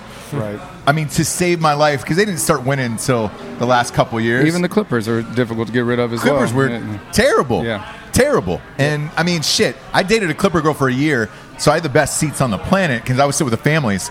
But it was weird because I got to know the families and all that other shit, and which I'm sure you do too. Yeah. In this world. And but the Clippers games, like, dude, it felt like it was just us and the family. I mean, there was nobody there. No. At all. Yeah. It's it's a lot about connections and who you know these days, and you sit in the friends and family sections, and you get to know the players' wives and all that, and their girlfriends and their babies, and they got a lot of kids. Other things you can't talk about. Athletes got a lot of kids, a lot of guys. I remember Earl Boykins. You remember him, the point guard for the Clippers, the little guy. He was like 5'3". Yep. Like the smallest guy in the NBA. The dude had like 7 kids. So like all of his different the 6 moms different women. And and they were all there in the family section. Easy back in the day. Yeah. Exactly. That's what it was. So I mean, looking at it now, again, all the way from '94 to here, I think my biggest question is this: when tickets go out through like a Ticketmaster or a normal broker, I think fans online think they have a shot to get like Bruce Springsteen on Broadway tickets. My theory is this, that 40% of that, at least, is taken by the Ticketmaster Now. Like, you can't, as a real fan, you can't get those tickets, right? You can get them if you're good enough on the computer. I mean, that's how we get tickets as well. When we want tickets for an event that goes on sale, we're on the computer doing it just like anybody else would. We don't have a computer bot, which are frowned upon. We do not do that. It's just all about... Other people do it, right? There's other brokers around the country, and Ticketmaster's trying to do what they can to stop that, but, you can only try. Yeah. You just got to be good. If a concert goes on sale at 10 o'clock, you better be on there at 10 o'clock and start hitting this button and start trying to buy. Man, because I've been on there at 10 o'clock to try to get big shit for either myself or other people. I mean, look, we've all got that story of wanting to take a girlfriend to see Lady Gaga, get her front row tickets, and you're like, oh man, I'm going to wake up an hour early and really get up the keyboard, and back in, boom, 10:01, you pop in your shit, and you're in row 90, and 533 in the top of Staples Center. You're just like, God damn it, man. It's more to it than that. You can't just give up. Sometimes 30 minutes later into the on sale or whatever, there's something that is potentially released.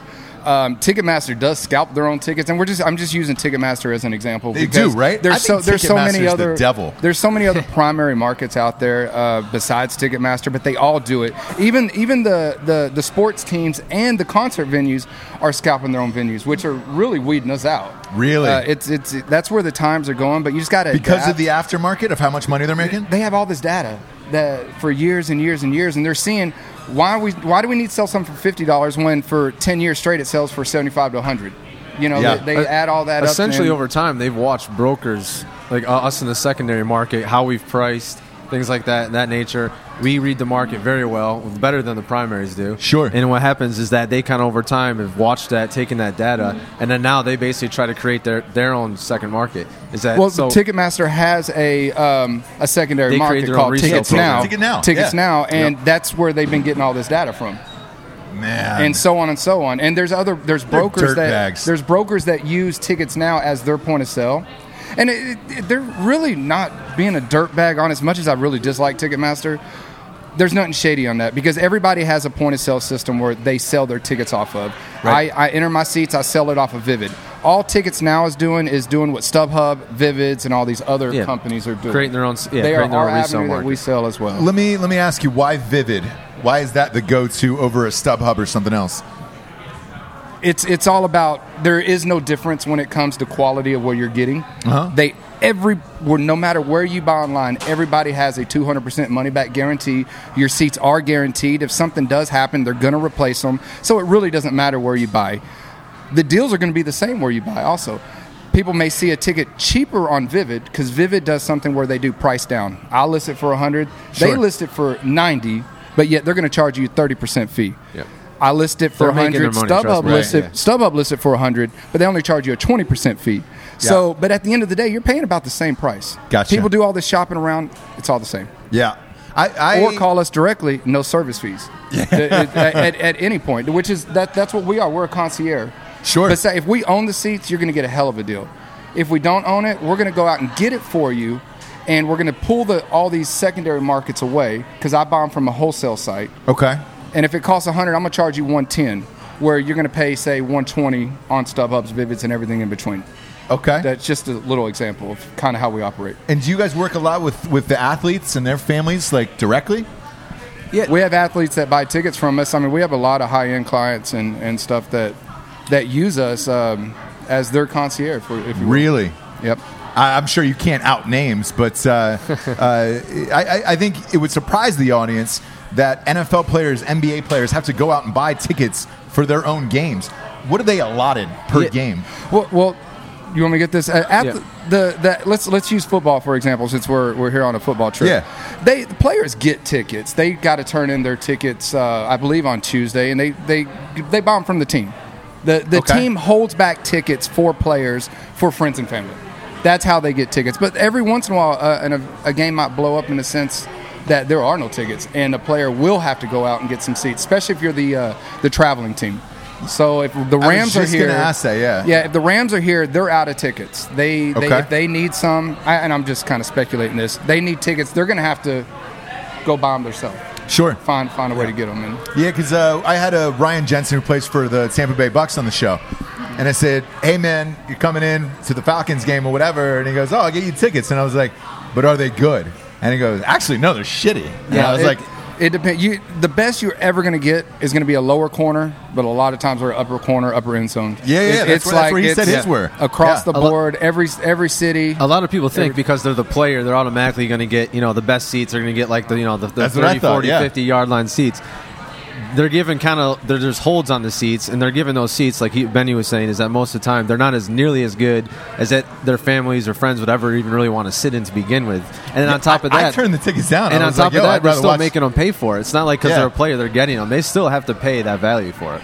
So it's not like this. They're just giving the best of the best. So they'll reach out to us. And like I said, with our relationships we have, especially with Benny, the connections he made, it's just they'll call us and trust us and say, hey, what can you get me? Because I'm not able to get it myself. Sure. And that's when we kind of come into play. And see, that's a misconception that, like, people who know, let's say somebody knows a football player, they think the player gets it for free. When they don't, they have to pay for them themselves. Yeah, I thought that too. I thought the same thing. Yeah, it kind of sucks because, when a player gives them a ticket, they don't realize that they really just came out $350 for them, and the fan or friend or whatever takes that for granted. Same way with us. If I have a friend that wants to go to a concert or whatever it is, hey Benny, usually the first thing is, what can you hook me up with? Those are like, that's a sentence I dread. I was like, I got to pay for this. Would you like me to just give you $200? Yeah, there's a cost. There's a cost to everything. To everything. Yeah. It's never free. Free is never free. No, free's never free. The perception's there, but I promise you it's not the case. Yeah. I think that's with everything in life. What's the most difficult events to get tickets for in the world? Is it probably the Super Bowl? Super Bowl. I do travel the world, and I get to see all these great. Like World I just Cup? got back Did you from go the to World World Cup Cup. at all? Yeah, I went to the World Cup. The World Cup Finals is big, and the World Cup works just like the Super Bowl. It all matters the teams that are in it. Gotcha. You have the higher profile teams in it, the harder the ticket's going to be. Sure. You got a small market team, then the price is going to be a little bit cheaper. So, the way I look at it, I always want a Cowboys Pittsburgh or a New England, a Green Bay, those kind of teams that have a well-traveled fan base. Big markets, traveling fan base. We make a little bit more money, and that's what makes a ticket difficult to get at times. Well, speaking of that, we're on a collision course as of now, halfway through the season. And if you listen to the show, I love to make way too early predictions on shit. Rams Chiefs. On paper, that does not seem like a sexy matchup. Terrible. For tickets. As much as I love the Rams, ratings. and I have friends that play for the Rams, and I do not want the Rams in it in any kind of way. I mean, it's because their fan base sucks in LA. There's a reason why LA has lost NFL teams time and time again. Now they have 2, and this team's only been there 2 years. St. Louis obviously didn't have enough fans that could support them in St. Louis. No. I mean, it's just I like watching them on TV. Same. I'm not going to make a lot of money off of them because those are the 2 funnest teams to watch, in my opinion.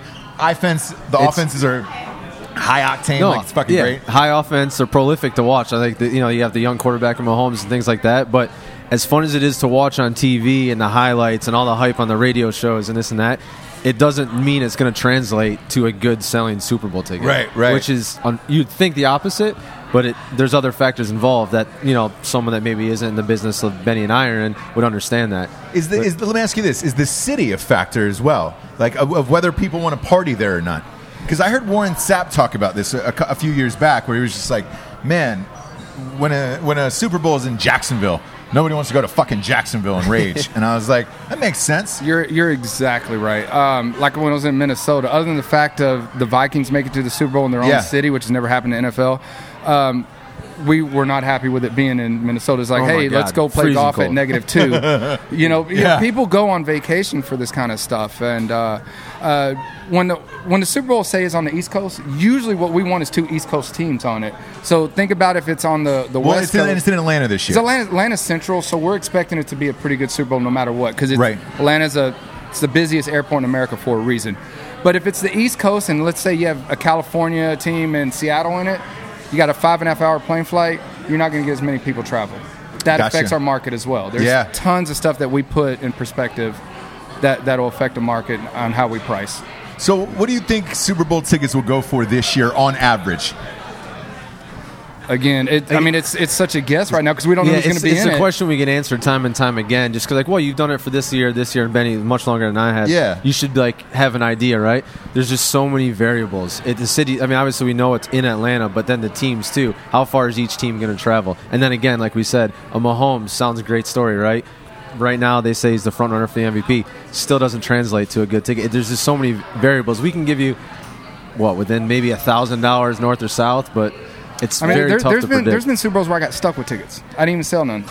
You know, let's see Saints and Indy in Florida. Okay. Indy had a snowstorm. Half the fans couldn't get out, so you only had a small market. Saints support it. I got stuck with tickets on that. And then you got the unpredictable stuff, like when the Super Bowl was in Dallas, right? Yeah. New stadium. Should have been big. It was Green Bay, right? Isn't it? Green Bay. Yeah. And then they got an ice storm. Right? That's right. I remember that ice storm. In Dallas, Texas. Yeah. Should have been Still big. ended up being a great Super Bowl, though. That was a lot of the temporary seats they had to take down. I can't remember the exact reason. So it created a demand. Yeah, Jerry tried to cram more people in there. Yeah, I heard. People say Jerry. That's really the NFL. But, it's the NFL rents the stadium, and people tend to blame whoever owns the stadiums at fault when it's not. It's the NFL. Because I went to the Super Bowl Atlanta, New England 2 years back. Mm-hmm. Which is, for you, your buddy's raising his hands over there. I'm a diehard Falcons fan. It was one of the worst goddamn days of my life and still continues to be. Yeah, still continues to be. But my buddy got dope-ass tickets for free. I had to get some for a producer, a friend of mine that I was trying to impress. And a buddy of mine who used to do tickets back in the day was just like, hey, wait up until game time. And I saw the tickets drop from about $5,000 to, I think I got his for maybe $2,500 or something. If you're an average fan trying to get in, just as a bucket list item, is that your best shot at doing that? Is waiting as close as you can until game time? Yes and no. Again, it depends on the two. I can't stress that enough. 70% of the time, 75% of the time, a market may go down. But if you don't, it's a gamble. However you do it. But that market could go way up, like way past your budget. Yeah. So if it's in your budget at the time of buying it, drastically, I would do it. Yeah, 100%. Because I take this LSU Alabama game that's going on tomorrow. Mm-hmm. We got those tickets weeks ago. Now they're going for like $1,500 a piece. Where it's just like, Jesus LSU Christ. Lost. The market just went down. Yep. Now all of a sudden LSU's back in the playoff hunt now. Yeah, so now the market's ahead of my Irish. It's supply and demand. It's the stock market. Yeah. You know, and that's our job to read that every day to buy these trends. And so are you guys watching the games then every night across the board, rooting for certain teams to do better than others? Especially in the Super Bowl. We actually hedge. I don't look at it as not gambling in any kind of way when I'm is for my future. If such and such team is in it and I make more money, I'm going to hedge and bet on a way, like if I feel that I'm going to make XYZ amount of money. Sure. If New England makes it. If New England's in. But if New England loses, I'm going to lose XYZ. Yeah. So I'm hedging that middle right there to guarantee me that I'm making something. It's a crazy business, but that is something like done regularly. I mean, I was just at the World Series. I hedged on. I needed it to go back to Boston for Game 6. Yeah, I followed the whole thing. We had tickets for Game 6. It didn't go Game 6. So we didn't get to go to the game. So that was me. I knew that I would do well on Game 6, so I hedged. I took Boston, and see, Boston was actually getting points, so it was actually even great. Yeah, it was Boston plus 130, so that was a win-win. Yeah, you know, I'm gonna be all right on that one. It worked out. I wish it would have went 6. I would have did better, but we did okay. 6 would have been beautiful. Same just for me. I wanted to go to Fenway just to see World Series happen. Yeah. What's the craziest request you've ever gotten from an athlete or celebrity? The craziest request. And we're gonna have to come back to that one. I got to think about that. I don't think anything really crazy at all. Like 18 together. I need 18 together down low. It's not so much. I'll give you $100,000. I don't think it's the 200 event. grand. It was actually, the celebrities. Sure. Actually, the celebrities or the football players or whatever, they're the ones that don't really spend the big money. It's the corporate, and actually, so I would say if you wanted something like that, I would say the World Series, the last game, Game 5. I had a client from Texas, and he wanted a suite. I couldn't get him a suite, so he bought, I believe, 16 tickets in between behind home plate. And it was a chore getting 16 seats close together. Wow. And he spent on average $5,000 to $6,000 each per ticket. And it's those are the kind of things I consider crazy. And he's buying them for his friends. He's giving these away. He didn't give a fuck. He just wanted them close. He needed a security guy behind him, and that's what makes it difficult. He's sitting in I believe he was in row 4 or row 3, and I had to find 2 seats behind him for his security guy where he can watch him. So when you get into specifics, those are where we really come in handy. Sure. He had a crazy thing. He had to find a parking pass one time for a client in L.A. A high-end producer in L.A. Yeah, good luck trying to find a parking pass he made it anywhere happen, in LA. though. Here's the thing, though. It's that when you get your certain clients, it's like you got to do what you got to do. You got to make it happen. And whether it's speak to a venue, speak to a person who knows a person who knows a person to make it happen. Yeah, but I had a guy that valet wasn't good enough. A drop off, he needed celebrity or an athlete. Producer. Producer. Yeah. Shit, I can guess who it is probably. Producer, but he had a driver, but he had to be dropped off out front, literally out front the main steps. Yeah. And he wanted his driver to stay there the whole show. And I was like, I can get you dropped off. I can get you access to get dropped off, but that's gonna be tough. But I can get your driver can stay in a spot 100 feet away, and then he can come back around and get you. He goes, I don't want to have to text him. I want him there. So it took some loops, but somehow, some way, you get it done. That was simple as it sounds. That was difficult, but that was a high pressure one because this is a big client. So you want to come through, you can't. You don't come through. It's like, oh man, is he going to trust me the next call? Am I going to get that next call? Yeah. But it's stressful. But when you come through, and then it's like, all right, we're good. Well, LA though, you'll see it all, and especially from celebrities. Fuck. There was one event I was working before I, started starring in movies and all that shit, and it was I think Billy Bob Thornton and Angelina Jolie, they were together, and they were fucking in the back of a limo, and they wanted some food, and I had to bring it in, put it over the sunroof into the thing, and you saw the vial of blood and all that shit, and you're like, oh my god, this is crazy.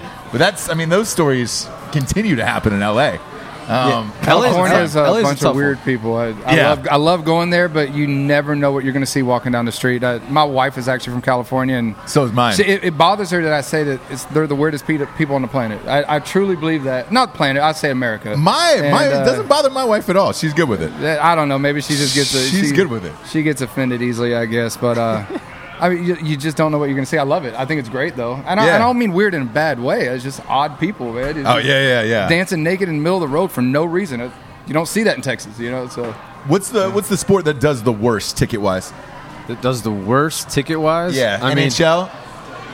Here's the thing. WNBA? Well, I'm kidding. You can always get those tickets. I don't know if I sold a ticket for the WNBA unless someone. NASCAR is probably it's such on a decline of. I don't even invest in it. I don't even. NASCAR's in Texas this weekend, and I forgot it was even there. It's funny, man. That's how bad. That. So everybody's saying that, especially since Junior retired, that they're like, it made dude, it even worse. But it was going bad. They said it was. Then.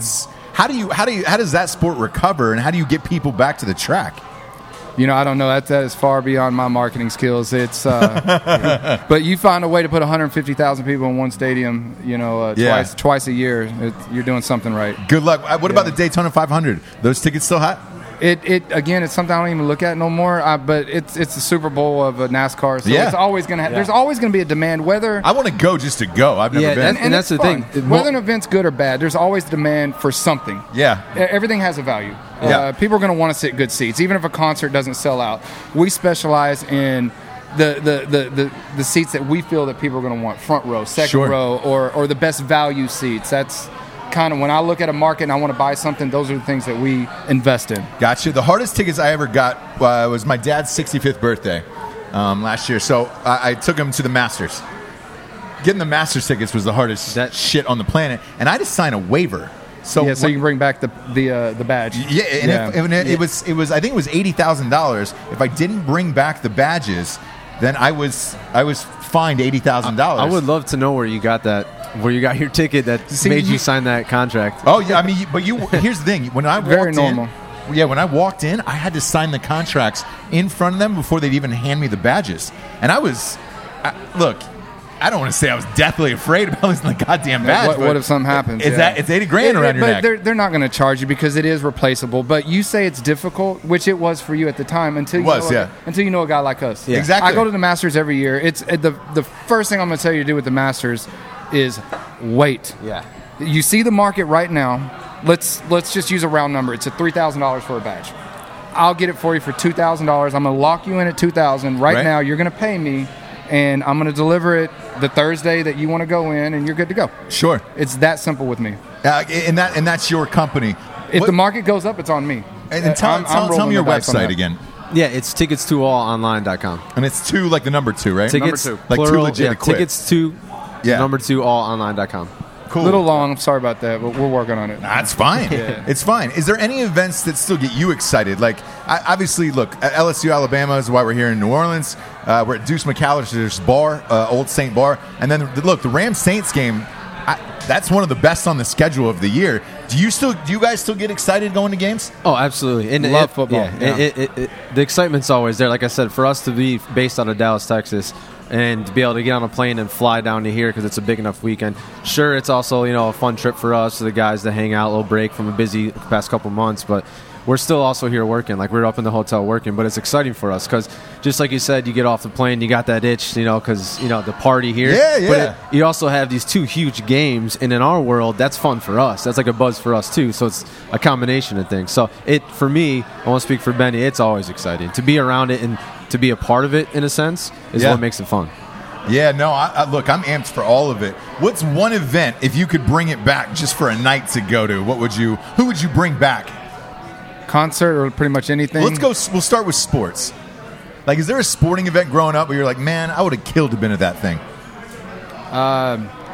Man, I'm a football guy. I grew up playing football. I'll take a Super Bowl. You'll take a Super Bowl? Another Super Bowl in Dallas would be Ali Frazier.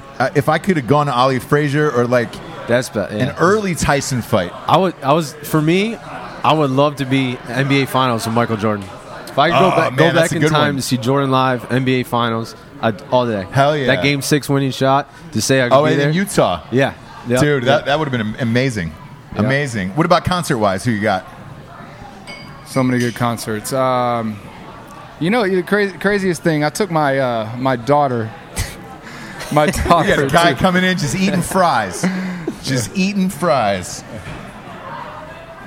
Yeah, I took my daughter to a concert one time and thought it was just going to be the worst thing ever.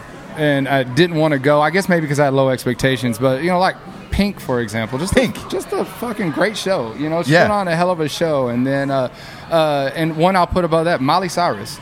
Things that you don't expect. For your kid. I'm learning this all for the first time, too, man. I do. I have 3 kids. And Miley Cyrus I'm telling you, she put on a hell of a show. Great entertainer. But I've seen everything you can imagine. Sports, concerts. I'm sure Lady Gaga is coming to you name it, Vegas and all that stuff. Jay-Z. Yeah. I've front row for all that stuff. But it's the unexpected stuff that really kind of gets me going. Like, again, Miley Cyrus, great show. Yeah. I'm not ashamed to admit it. It was fun. No, I get it. Party in the USA. Man, she had little doobie joints. People, little midgets dressed up in little. They were. It was a joint. Who doesn't love a midget dressed up as a joint? With a little head that was on fire. And I think they were selling those outside. To be honest with you, I think you can buy them in New Orleans. I might fuck one tonight. Just a little midget dressed up as a joint, just to do it.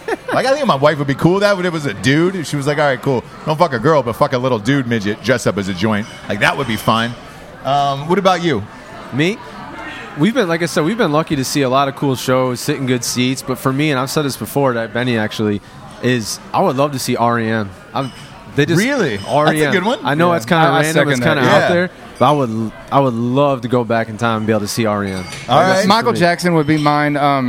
Probably the one show if I could go back in time because when he unfortunately when he passed, I knew I was going to have a front row ticket. I was going to buy it. I don't care what it was worth. I don't care if somebody offered me $5,000 each or whatever.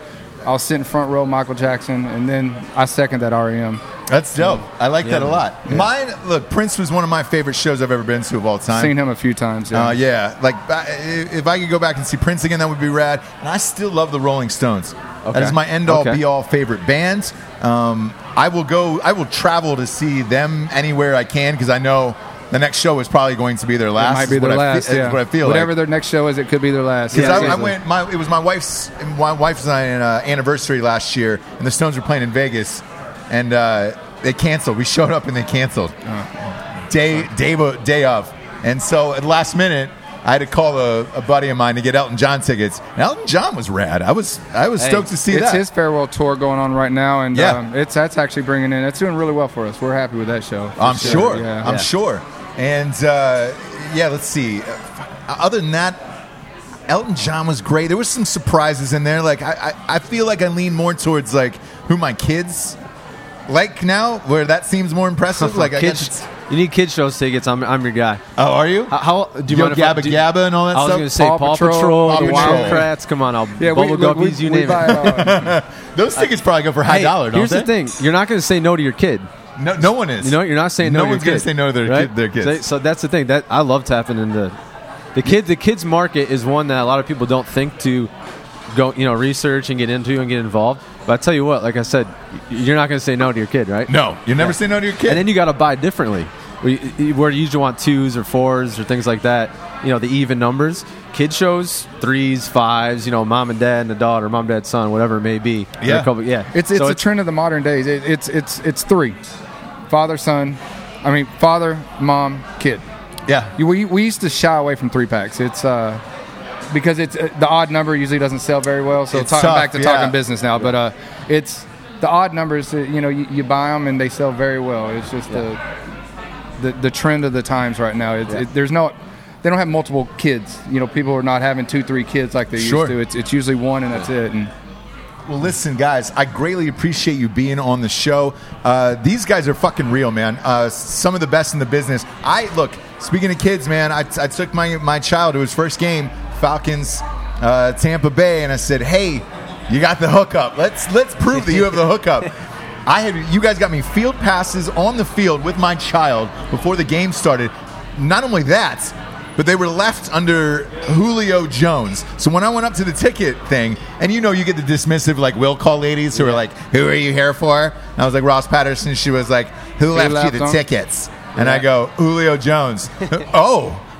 She was aghast. She was like, oh my gosh, I'll be right back, Mr. Patterson. And I was like, goddamn right you will be. Kind of said that a little loud, make sure everybody heard you. Behind you. Julio Jones left these for me. Hey, that's what we do though, man. That's what we do. No, so I greatly appreciate it. And again, for the audience, tell people where they can find you online. Tickets2allonline.com, or you can call us anytime directly. Yeah. 214-396-3501. One more time for the audience, because again, a lot of people out there are trying to get tickets for anniversaries, loved ones, all that shit. Give me your phone number one more time. You call us directly. There are no fees when we call you, other than it being a local Texas event that we might have to charge tax. But we're at tickets2allonline.com. 214-396-3501. Awesome. Boom. Benny, I appreciate it. It was a pleasure. Greg, I want to see you get weird tonight, my man. I got to have a good story for you tomorrow. 2-3 girls, midget dressed up as a joint, whatever it's going to take. I need something tomorrow. I'll be that guy. I'll be the guy of the trip. That's I'm married. I can't do shit. Hey, so I'm living through you. We're living through him. Yeah, we'll for sure. Thanks a lot, guys. Thank you.